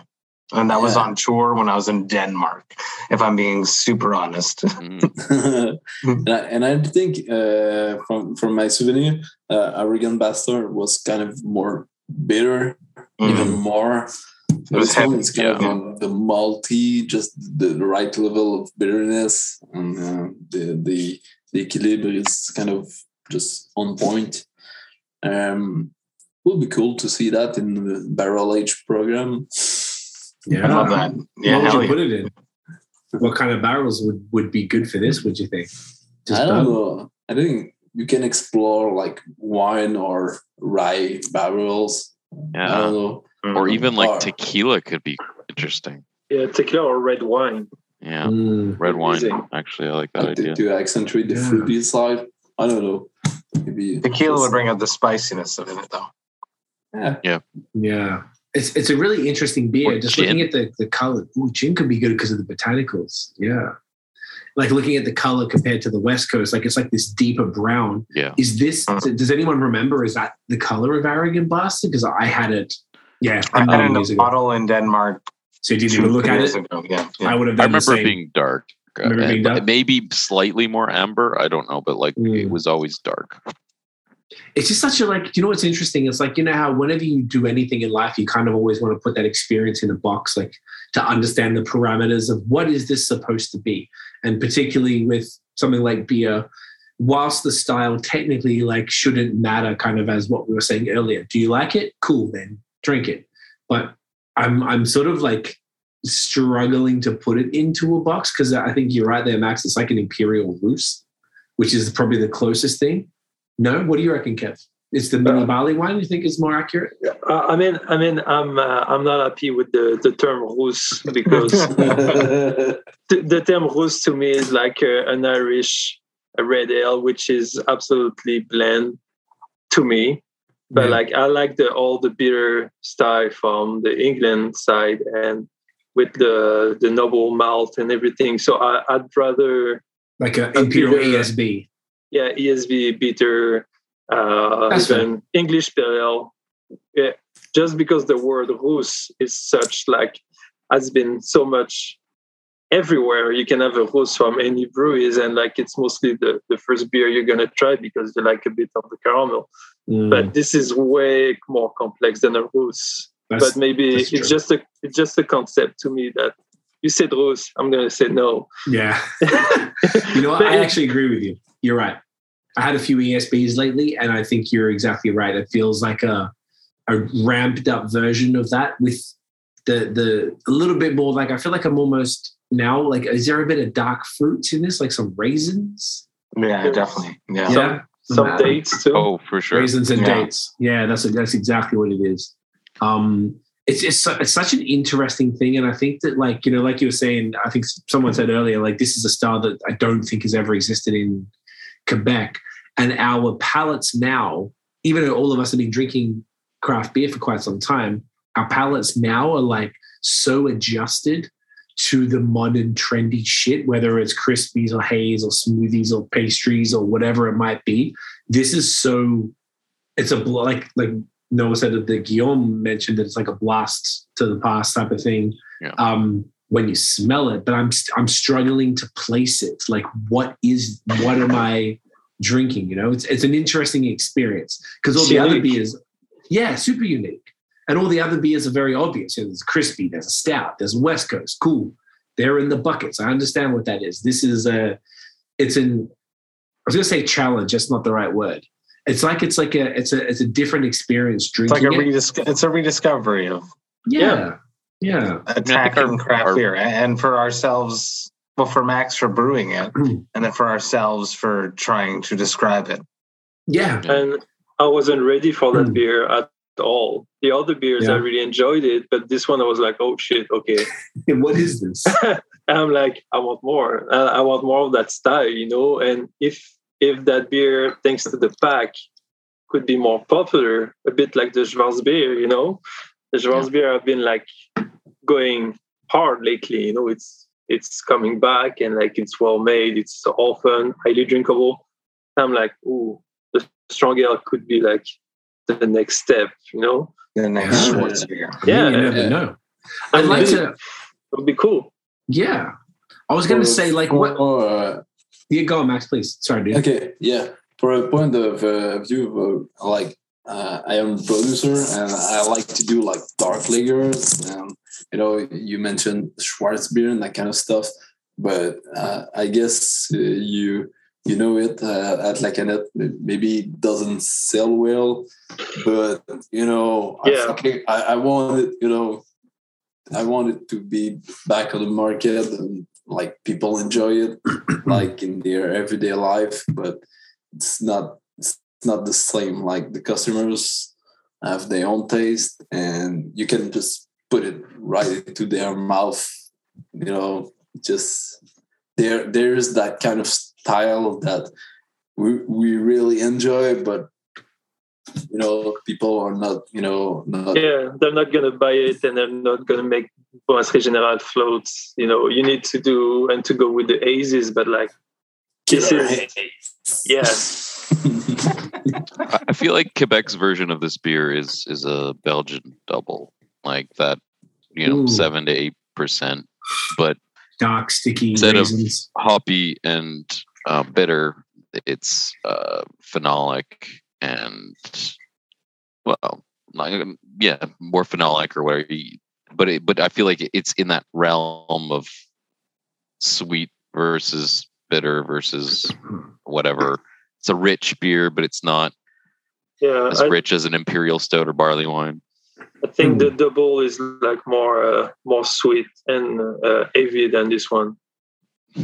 Yeah, but I feel like the bitterness helps cut through this because I still find it pretty rich. It's just drinkable because of that, but I don't know in terms of gravity or whatever. This beer is rich, but definitely the bitterness helps cut through all the sugars. But it's a little bit sweeter than the previous one we got. What's the response been? And I know this is like this shit is like before the response, I would go into the promotion. Okay, we can talk about that. I would dance into the promotion before the response. I love this. By the way, I always appreciate having another podcaster on. It just like I almost feel like I can just chill. It's awesome. I appreciate you. Let me take it from the top. Right. Let's talk about the promo. How we promote this stuff. It was a whole. Yes. From the beginning, we knew that we would have something organized. We knew that we would come up with an idea together.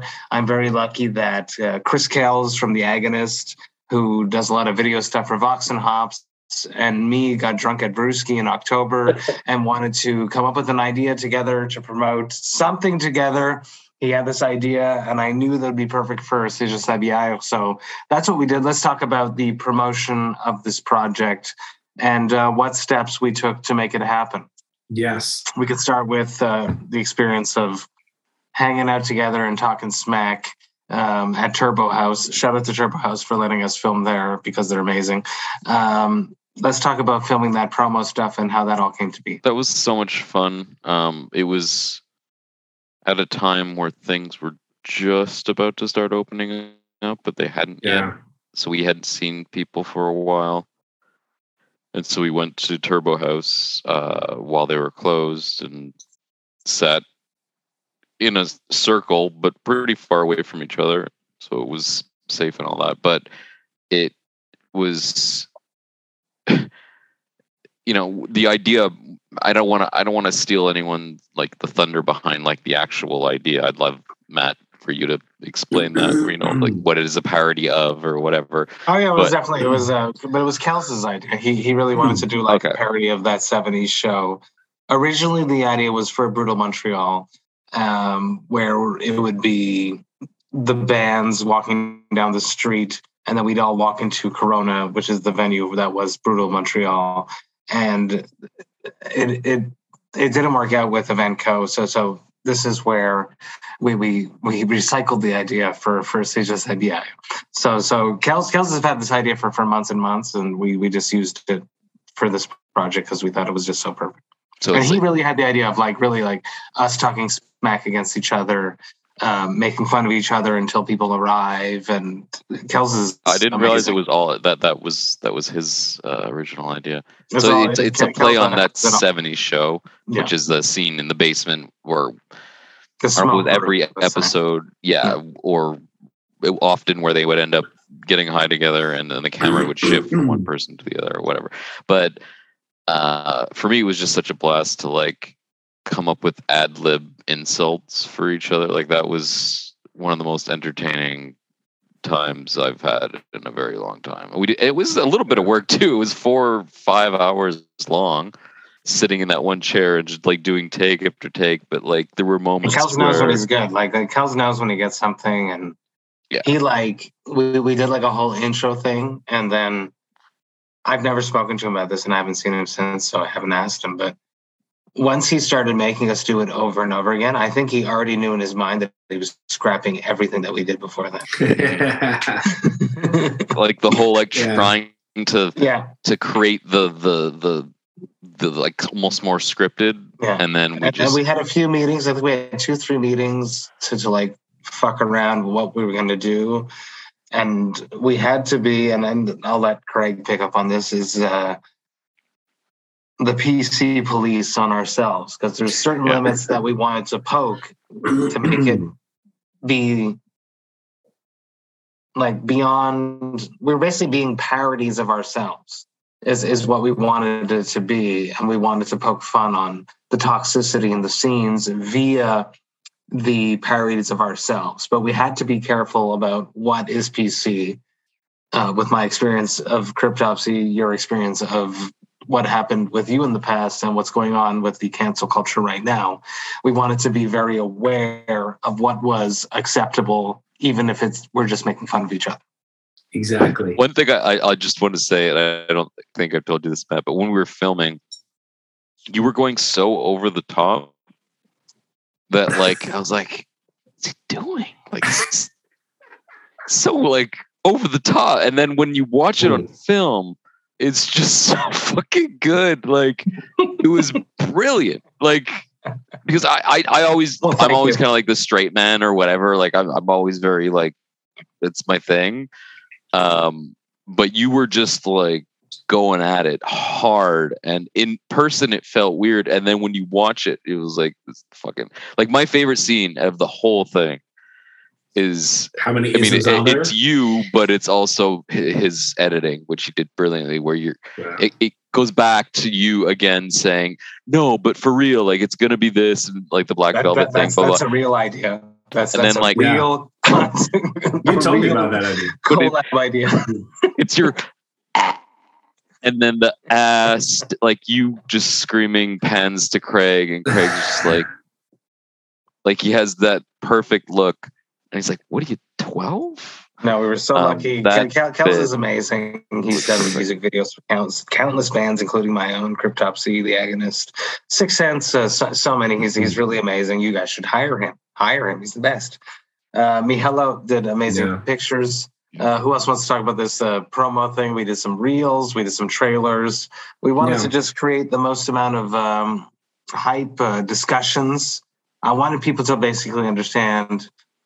not understand, but question what the hell was going on.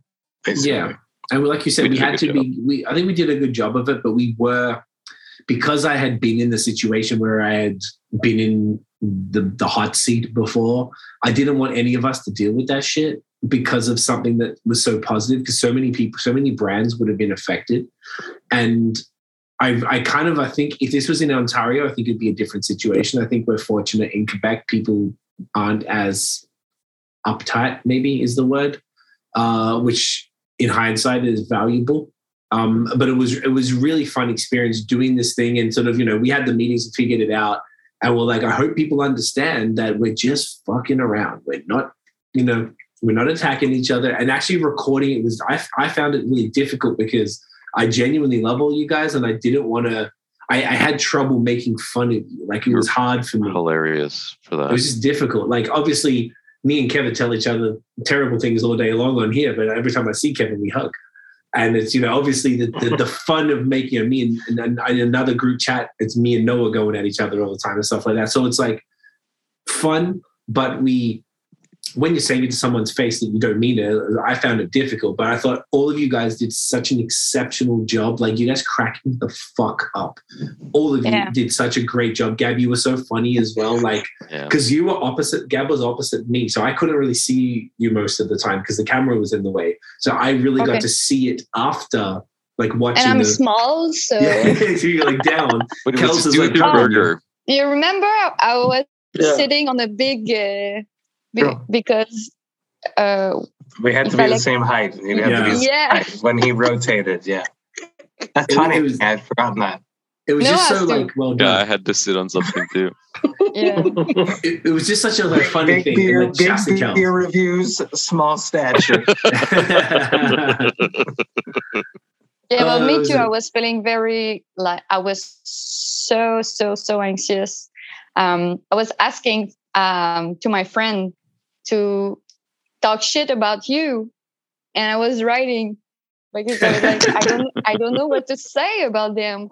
And one of my friends say, my boyfriend say, yeah, but you can talk about Noah just doing some black background.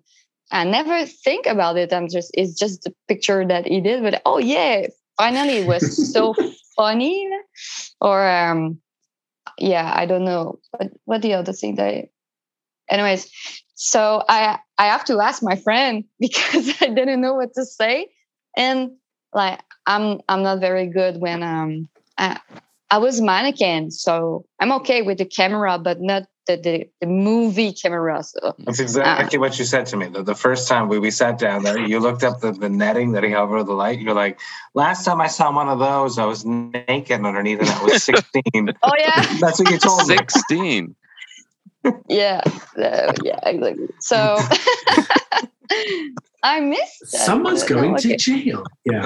Yes, that's where No. I was 18. 19. Sorry, I was my bad. I'm sorry. Okay. I was gonna say, I was 19. No one's going to jail. That makes No. But it was just so So, funny. Well, maybe Matt. Like, all of y'all were just so funny, and I felt like we were all like, obviously all of us have experience in front of cameras, but like, it was a different type of situation. And I knew that because we're all friends, all we had to do was do it for 5 minutes, 10 minutes, a few tests, and then we get in the swing of it. And I found that we did that. Obviously, Kevin came in at the end, so he, you had to come and get used to it. Like, even though your scene was at the end, you were like, man, like, come on, you guys have been doing this for like 3 hours. I came in here right now. And that was a very good point. What was your mindset when you came in there? I've never asked you this question. Well, we took the Metro home that night, and I went to bed, and I was like buzzing, and I had a hard time going to sleep. But what was your mindset when you walked in and you watched us? Dude, I thought you guys had script, or you were just like so focused into it. I was like, what the fuck? I couldn't be doing that shit. Like, I was. It took a while to get there. But like same. Took a while. I'm like, oh, this is fun. I'm making fun of you guys. Okay, you fuck up your line and everything, and then I'm like, oh, I have to say the last line. I didn't do shit for like 3 hours. I'm like, oh, the stress. I was just screaming, bushy, and I was thinking, oh my God, my mom will hate me so much. But you had to do that line a bunch of times because it was a long one. So you had to like. And what it comes back to the chat we're having, and like everybody is like respectful, about each other, and during the filming was the same stuff. Nobody was like crossing boundaries or anything. Everybody was really like polite and like, okay, this is fun. We need to do it by like the next hour, and it went super good for that. It shows in the video, thanks to Chris, but like it shows like you guys did a great job. Thank you. How about you, Max? Did you know that we would give you something like this? Did you ever imagine that we would give you a promotional tool such as what we did? Did you ever imagine that? Honestly, Chris did a really good job on this one. I didn't expect anything at all. The whole meeting was set up in Montreal. I was still in Quebec, pretty busy, and I was like, okay, cool, they're going to make a video, nice. and based on that 70s show, and I was like, okay, cool.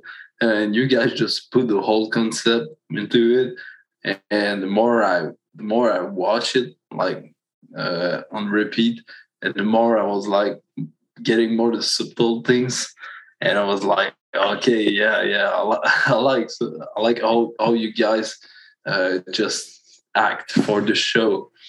And I kind of say I really enjoy watching you, Matt, doing like your shit like so positive, like, oh yeah. you were like, everybody was just screaming. Like you didn't give a shit at all what they were saying. You were like, oh shit, have you seen his her post and like black metal velvet? The real idea, it's coming. 2020, 2023, it's coming. When we are Black all metal velvet. screaming, when we are all screaming on each other, you can hear Matt screaming, Yeah. "Quick, stop, sing!" But why? And Craig say, "What I like the your fuck? shirt." She's screaming at me in Quebec." Yeah, and to be honest, I don't know how the person did ever notice that, Craig was talking about the Vegemite. Like Vegemite. Yeah, I mean, I never understood that at all. It was like kind of too fast and too like if you had a potato in your mouth, then I was like, okay, I didn't get it at all. But That's awesome. The whole film was like really cool, and we had a lot of fun watching it at Beijing. I'm glad. You know what's fun about it is like people thought at like 90% that it was like a next podcast or a series of like shitting on each other's or on product, on beer, because what's beautiful about C'est juste la bière. That makes sense, actually. I didn't think that they would have thought that, but it totally makes sense. Yeah. It totally makes sense. And like people are like, oh wait, it's a 4-pack. I'm like, yeah, always been. I didn't know that either. It's just a beer. It's just a beer. And like that's fun because people like resonating with the fact that it's just beer from a lot of sides. People love to see each other shitting on Suzy's and everything because they feel the same way. And this is where C'est juste la bière is like really important. People like connecting to it. They're connecting to the fun we had, and they're connecting to the message of it. Next step, I want to talk about Ramai, obviously. Yeah. Branding, just so damn good, so easy. Max, I discovered Ramai thanks to you. I love him, and this can is like an assembly of lots of our implications. Obviously, Craig and I have the same beer face. Very convenient. It's ridiculous that it is that way, but it is the way that it is. You had sent me the first options of what it was going to be, and I obviously chose my metal face. There was another option of me with a very happy face that I didn't like, but the colors were this, and Kevin said it should be these colors. So let's talk about the creation of the can art and Ramai Lasser illustrations. Ramai is fucking amazing. You've been working with him for a long time. Let's talk about the creation of everything that came into the branding of the cans. Yeah, Ramai is, is kind of our key parts for our recent success. And I have so much fun working with him. Romain is kind of a creative guy. I just imagine it when I just pitch a name and saying, okay, here's the name, here's the beer, here's the guy, the deadlines, and I just keep picturing him like. I don't even know if he smoked weed, but I just imagine him like smoking a big spliff and kind of and making version of things. But his artwork is kind of. Have you ever met Ramai? Insane. Yeah. Okay. Just the way you're speaking is as you guys never met. He came by Quebec City right before the release we had on Valentine's Day. Okay. And I just gave him a ride to the Charlebois Brewery and just giving him a big case, and we just discussed a lot of things. We spent the whole the whole afternoon together. And if we keep focus on the process of the whole thing, the whole project, Romain, he likes to work with us because he get that creative and that that I think that line where we like funky things, like we like to explore, like we don't want to cross the social line, that could get us in trouble. But sometimes with names we like to play with some did he do Horacio? Yeah, he did. Actually, the Horacio is the beer that made us met together, and he just write to us on Instagram and say, "Hey, I like the idea. I want to make the label." And I was like, "Okay, really? Who the fuck I are didn't you?" know that. Okay. Very, very cool. His website, and I saw that he already did like a lot of labels for Les Grands Bois. Yeah. And Romain did seize us. No, I don't think I could say that, but en français, il nous a cerné.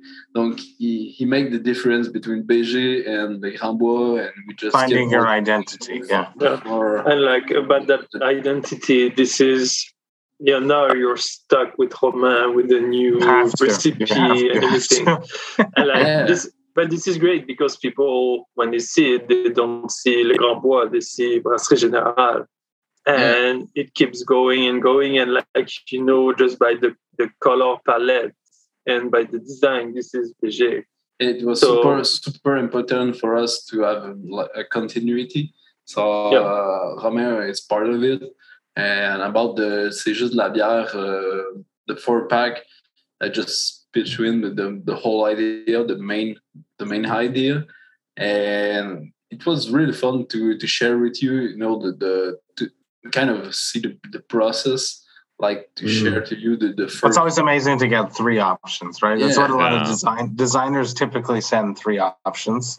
Yeah, and then you get to choose what we like. You have those 3 versions, and you're like, okay, I like it from this one, I like it from this one, I like it from this one. Can we make like a blend of this? And as you guys said earlier, you had an option of like a more like not hardcore faces, but kind of a more realistic Craig face and Matt face.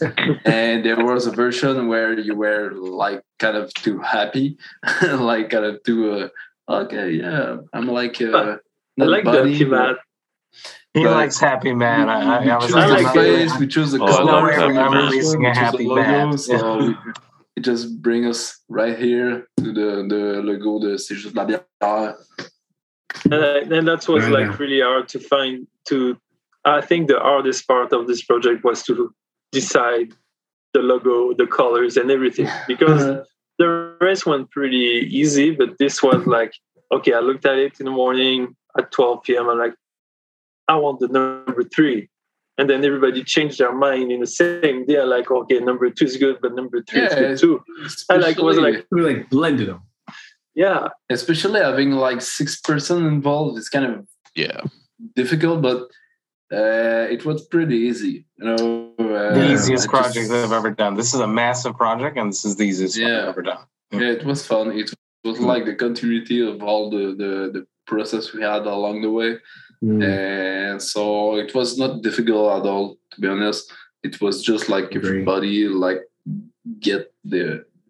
just gave their opinions, but kind of it goes like the whole project, like straightforward. Like we had a destination, and we just go right through it and having fun. Also, and now here we are. Where is this going? Back where Craig was going before. What is the reception of where we're at? How is from what you guys have seen, both in the media side, like do people think we're yelling at each other, we're a bunch of assholes, and also from the beer, because the pack is bitter forward.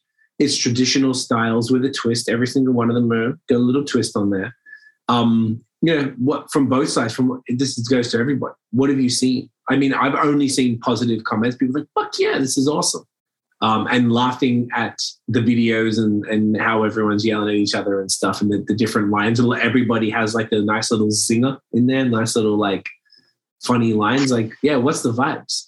I mean, I guess the beer would probably be mostly for Kevin and Max. And for the other guys, like, what have you seen for the promo? Mine is already on tap, and people bash it because it's too bitter. Yeah, really? It's too bitter for them. Maybe they should stick to water. Yeah. Too bitter. Right. Shut the fuck up. But it was funny. It was a funny comment. Also, we have to take note that all Untappd users, it's just about their own taste and not like about the quality of the beer. So that's true.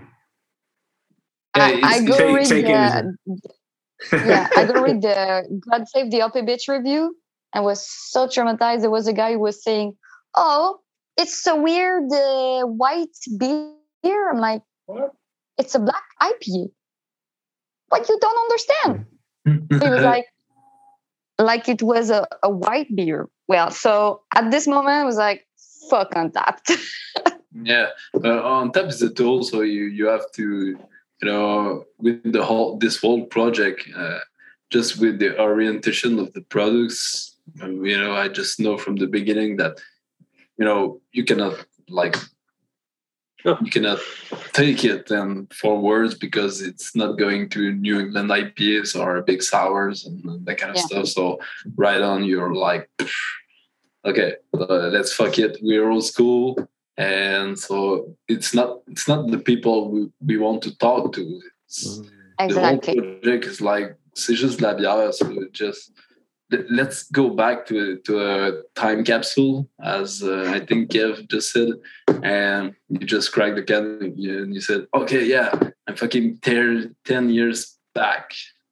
So I like it. This is the whole idea of the project. It's just la bière. Like, let's fuck the snobism and have fun along the whole process.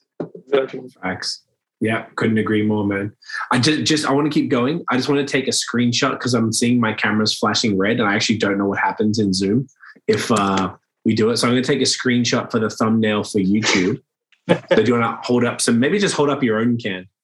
Yeah. And then Max and Kev can hold up whatever. Everyone ready? Oh, there you go. Should we try and reproduce the face on the can? Oh, that is stunning. Okay, we can keep going. I just wanted to get that before that dies, just in case. I hope people do understand. I hope people will go into it and be like, oh, what's an American strong ale? And they'll come out of it. I'm talking the drinkers here. We're learning something about a style because maybe they know what a West Coast is. They know obviously what a stout is. They know what a Pilsner is. Like, what the fuck is a strong ale? And, they get to try it. And I feel like all four of these beers, now drinking them all back to back, it has a theme. There's a theme here with that bitterness, with that dryness, with the balance, with the quality here, which everyone expects from BG. I think it's just like an interesting bunch of beers with an obvious theme. And you can tell, you look at this, you can tell there's a lot of work that's gone into this. It's a deep theme too, it's a deep 4-packs. You can be like a beginner in craft beer and enjoy it, and then you can be like a bit more expert. And when I say expert, I want to make sure I don't know shit and you guys don't know shit too. It's a work in progress, right? Mm-hmm. That like you can find your palate will find some different stuff that you wouldn't have 2 years ago. And it's an easy drinking product for everybody, and this is what makes it's super interesting for everybody. Like, you can't not like it. If you don't like it, you don't like beer. You don't know where beer is from, Yeah. No, it's not about a logo. It's not about a logo, right? Not at all. The opposite.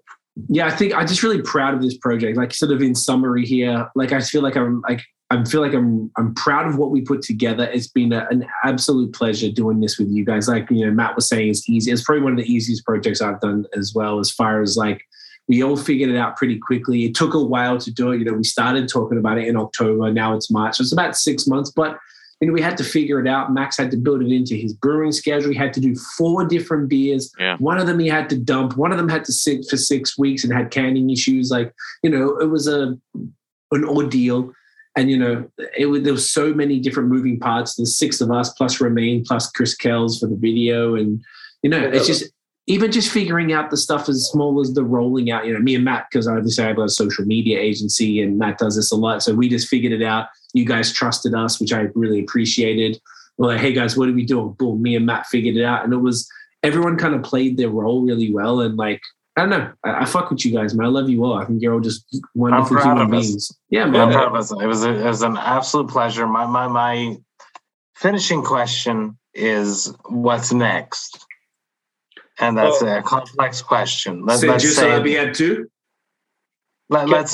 that it goes well. Max has been fucking around with the question of if it all sells and it goes well, we're going to do this again. I'm interested in that. But my question really is, and it's something that came up during the Baron Mag interview, an idea that I had. How can we take this message even further? Oh, I have the perfect answer for it. We need to reach La Poche Bleue. Now, my answer for Leonardo was what if we fragment the team and we each go somewhere across the globe, whether it be Quebec or somewhere else, and we create the same project in a different territory with 3 other influencers, beer media people. Like COVID, Exactly. Like the same. Spreading it. We just have to spread it positively. C'est juste du COVID, dude. Romain would be happy because he has to draw some of these people's faces. But that's my idea for this, like how we can spread this idea. It could be really cool, but like we need to find people that share the same love and energy from it. Yeah. To be honest, even in Ontario, there's not the same amount of people. Like I really couldn't put the same. I feel like there's not what we have here in Quebec with us, and there's a couple of others as well. There isn't really even in Ontario, which I'm kind of 50-50 with the 2. I don't have the same out there. I'm not gonna lie. It's actually interesting. Strange. It's interesting how we're so connected and we're so involved. Yeah, I'm really grateful for it. When I was thinking, I can't remember why. I was thinking about it recently, or I had to do something recently, and I couldn't come up with the same. It was very easy for me to come up with, all my people in Quebec, boom, boom, boom, boom. And then in Ontario, I'm like, well, there's Nate. Yeah. And then I don't, you know what I'm saying? Like I didn't really have anybody else. Well, I can't tell if it's just a cultural thing or if even social media plays a role in it, because Quebec is very Facebook centric, and I think Facebook just does a better job of creating that kind of community. Yeah, it's not to praise Facebook by any stretch, but I'm praising. They pay my bills. Let's go. I don't know. There's just something about the Quebec beer scene that's tight. Like if you just think about all the Facebook groups that the Quebec beer scene has, there's like 10 of them, right? There's always been a bunch, and one will die, and a new one will come, and that one will die, or whatever. I've been watching it for 10 years. But in Ontario or the rest of Canada, there's like kind one of groups, or like there was the Canada craft beer, and then that eventually died. So we need to do a tele reality show from the keeping up with the of brewery in Quebec. Not a bad idea.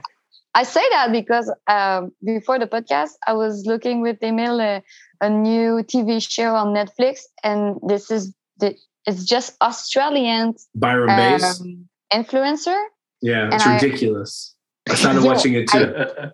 I go to their Instagram, and they have less followers than me. Wow. Yo, they have a TV show? What?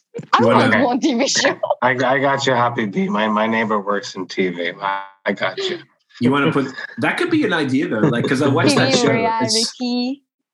I feel like there could be something there, like 4 of us in a house. Ooh. with beer. We need PA 78 though. Max said no. Or bring mine in too. But we need like a yes, no, like I like the idea. But you know. But as the brewery though, honestly though, like you did the smaller brew of this. Is the idea of doing this in a bigger batch an option?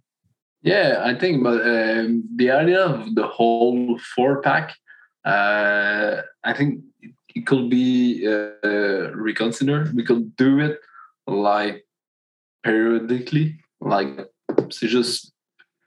Et voilà. They keep changing it. Or okay. We changed the stuff.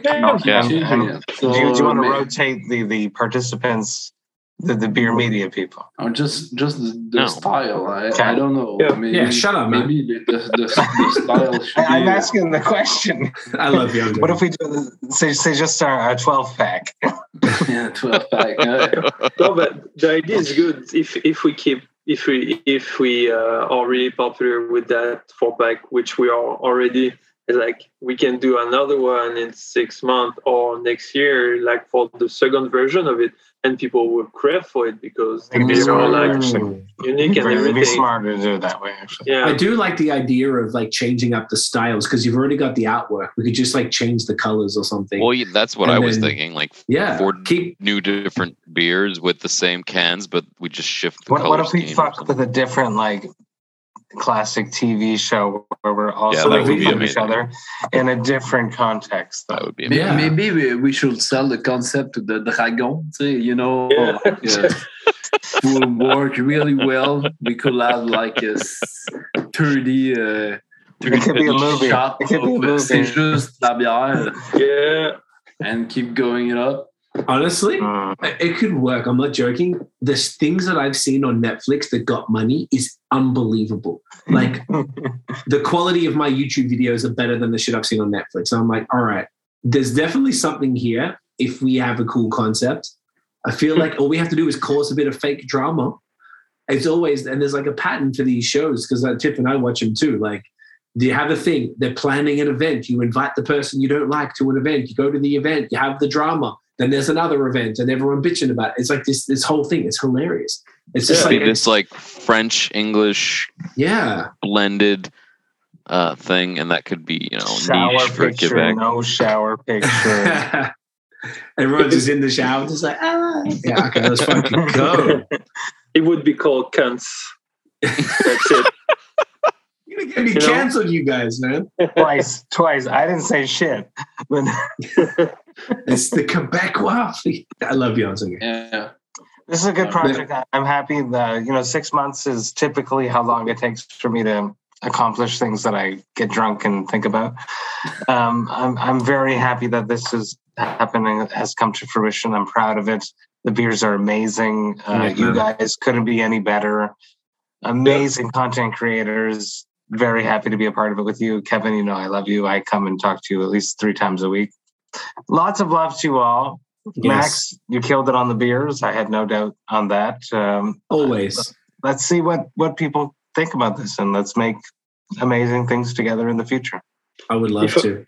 If I can say something, there are lots of people so far are resonating with the idea of C'est juste de la bière, and people from the industry, people from outside. And this is, if we can keep that hashtag and conversation going, this is it's already a big win, but it's going to be like a bigger win if we can make people think the same way we did. And I'm sure people are pissed about some of the behaviors we see. So it's amazing for that. I love that. I agree. I couldn't agree more, man. I think it's a real positive thing that we're pushing here. The message is positive, and if hopefully people are learning about beer along the way, learning about La Canette, learning about BG if they didn't already know, and showing. I think it's important that we're showing some unity, like that we're all together doing this. We don't have to do this shit together. Everyone, all. Fuck the competition. That's it. Yeah. I wanted to talk about that earlier, and I forgot to. That like we could very easily have been all against each other. Very easily. We chose not to be. We chose. I mean, it comes from for myself, like from the mindset of being a musician, you go on tour with someone, you're a crew of people, you're putting on a show together. And I think that's where my sense of let's just collaborate. And when I hit you up back in the day, Craig, I don't know if you remember. Oh, I remember. I was like, let's just do some shit together.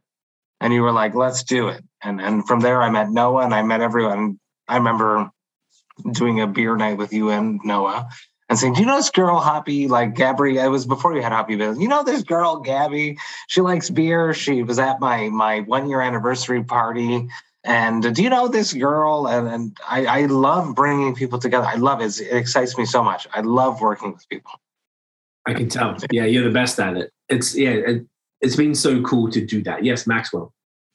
Oh, he's just metal. We're just doing metal. I love it. No, it's great. We got a great bunch of people, man. As long as if we're promoting positivity, we're working together, everybody benefits. I mean, look, that's really all we can ask for. And if we're able, how do I change my camera? Can you hear me? We can hear you. We can't see you. I'll be hearing you today. You see the video at the bottom? Yeah. The best of the world. We hear you. We don't see you. There we go. Oh, look, you even see the camera right there. Boom. All right. We got it back. You still look good, though. Yeah, thanks so much. I appreciate it. No, it's good. I feel like I didn't know what would happen. So that's actually really interesting. That's what happens when it does it. Okay. But yeah, no, it's been cool, like working together. And I was saying, I think to Tiff the other day, I just like that what this represents is this unity with all of us, with, a store, like, bringing in a store that's been an active part of it. And then the brewery, to bring it to life, who believes in the vision as well. Because once again, nobody has to believe in this shit. It could just be some ideas where a drunk like, let's fucking do this. But everybody was down for it, and I hope that it's a good example for people to see, and they can be like, hey man, like all of these people, rock with each other, just like the breweries rock with each other, which is a big inspiration for all of us, I imagine, just to see how friendly everybody is, how much they help each other out, and be like, well, let's be like that. I met Noah back in the day, Matt, when we connected, and so on and so forth. We're all just like, all right, bring in new people. If anyone vouches for anyone that's like, oh yeah, they're cool. They care. They're doing content that's valuable. They're whatever, spending their time, energy, money, and whatever it might be, and making stuff. And if we are able to all contribute to shining a light on positivity, but just craft beer and bringing people in to the industry and just doing some cool ass creative things, at a weird time in human history. This is a fucking weird time to be alive, for real. And it's, lots of strange things happening at all times. No one knows what to think. No one knows what's going on, but we're able to make cool things like this happen. And it's the first time no one's done shit like this. I've never seen anything like this. One brewery, 4 content creators, 1 craft beer store. No one's done this shit. No, nothing for the love of beer, for the love of the community. Yeah, no one's done this shit. No, I'm super grateful. So if there's any, I'd love to just keep. Obviously, we've got the chats. Let's keep it going. Let's keep pushing this. Let's make sure we sell through. Max gets that guap. Kev gets that cash. The fuck what I'm saying. And then we'll just see what's going on from there, and just do some more interesting, cool things that will continue to contribute. I just want to keep giving back and contributing. That's what we're all here for. That's what we're all doing. And I don't know, man. I'm grateful to be a part of it. You guys are champions. All right. Even Kevin. Good. Even Kevin. Even me? Whoever that guy is. We love you, Kev. Yeah, he was kind of the motivated guy, Yeah, he's a motivational figure. Yeah. Keeps it going. He's the glue. Someone say the semen. He's the semen that holds it all together, All right. Oh, I like all these emojis. Gab's with that pumpkin. Hey, next. Team pumpkin, team lactose, team latte, pumpkin spice latte. I like pumpkins. I don't like fucking lactose, though. No, we could do a pumpkin. We could do a whole pumpkin spice pack in October. That's with 4 origins, though. I'm out. You guys aren't basic enough. Be more basic. All right. Guys, this has been awesome. Thank you all for taking the time and hanging out tonight. This was really great. I just enjoyed like cracking the beers for the first time with you all, and so fucking impressed. So let's go around. Everyone, tell everybody where they can find you online. To my immediate that side is Kevin. I don't know if everyone sees the same screen. No, it's different. No. Oh, I have Kevin right here because that's what everyone else at home will be seeing. Okay, where can they see you? Yeah, you can find me on OnlyFans at Horace Lalancette. There's 50% off on my website right now. Okay. I know, and I bought like last week before it went on sale, and now I'm pissed. I don't know why you didn't fucking warn me. If you want, you can come see me at La Canette Villeray. I'll hook you up. We'll airdrop it to you. Don't worry. Better. He's got these special videos, $15 for like 3 minutes of action. I don't know, but last time you didn't even lick your hand. It's just him stocking the fridges at La Canette, though. You know it. Exclusive content. Kevin, tell them where to find you aside from your OnlyFans, because obviously you want that. Oh yeah, it's on La Canette Villeray. You can find us in Villeray on the corner of Castelnau and Saint-Hubert. So come say hi. What? We have good beers. So ask for BG because you'll always have some. Oh yeah, you damn right. Uncle Max, where can everyone find you and Brasserie Générale, sir? Brasserie BG, Brasserie Urbaine on Instagram, Facebook. We have 2 locations, one in Limoilou and the main core of the business. The main brewery is at Charlebourg. So BG, Brasserie Urbaine, Charlebourg, Facebook, Instagram, Quebec City. You can find us mainly at La Canette and some other beer stores. Mostly La Canette. Mostly La Canette. And get the food if you're in Limoilou. Like 50% of our production goes to La Canette. And the dog. Grizzly's happy. Grizzly's happy. What a fucking cutie. Oh my goodness. I want a dog so bad, bro. Oh, look at these fucking cheeks. The car. Okay, I didn't say the word. Gab, where can everyone find you online? Mostly on Instagram. I don't really post on Facebook, but if you are only on Facebook, you can find me. So Uppy Bitch and Instagram. And I am on OnlyFans too, but I just put some shower beer picture. That's it. Good idea, actually. And once again, Gab has not received a dick pic, and if anyone wants to, please do not send me Jesus picture. Not Jesus. If anything, do not say she is. Like, we're not about the Lord. She does not bangs with the Lord. Okay. Oh. We don't bangs with the Lord, only the baby Jesus. Speaking of the baby Jesus, Matthew, where can everyone find you, sir? You can find me at voxandhops.com. That's VOXANDHOPS.com. I drop at least 1 episode a week, typically 2. I hang out with metal musicians from around the globe. Over 300 episodes for you to check out. I hang out with them. I talk about their life, music, and craft beer. I drop at least a collab a month. That's not true. He pays for them. Kinda is though. I like creating beers, so you might be able to find some coming up very soon. I'm sponsoring a tour called Devastation on the Nation, which is a very cool tour going through the States where there are some Vox and Hops beers that are coming out in many of the cities, and you'll be able to enjoy them at the show or at after parties or pre-show parties. Check out the Vox and Hops website for more details about that. Love it. And Mr. Forrest? Well, you can find me on beerism.ca, the actual site, or online on various social media platforms as Beerism.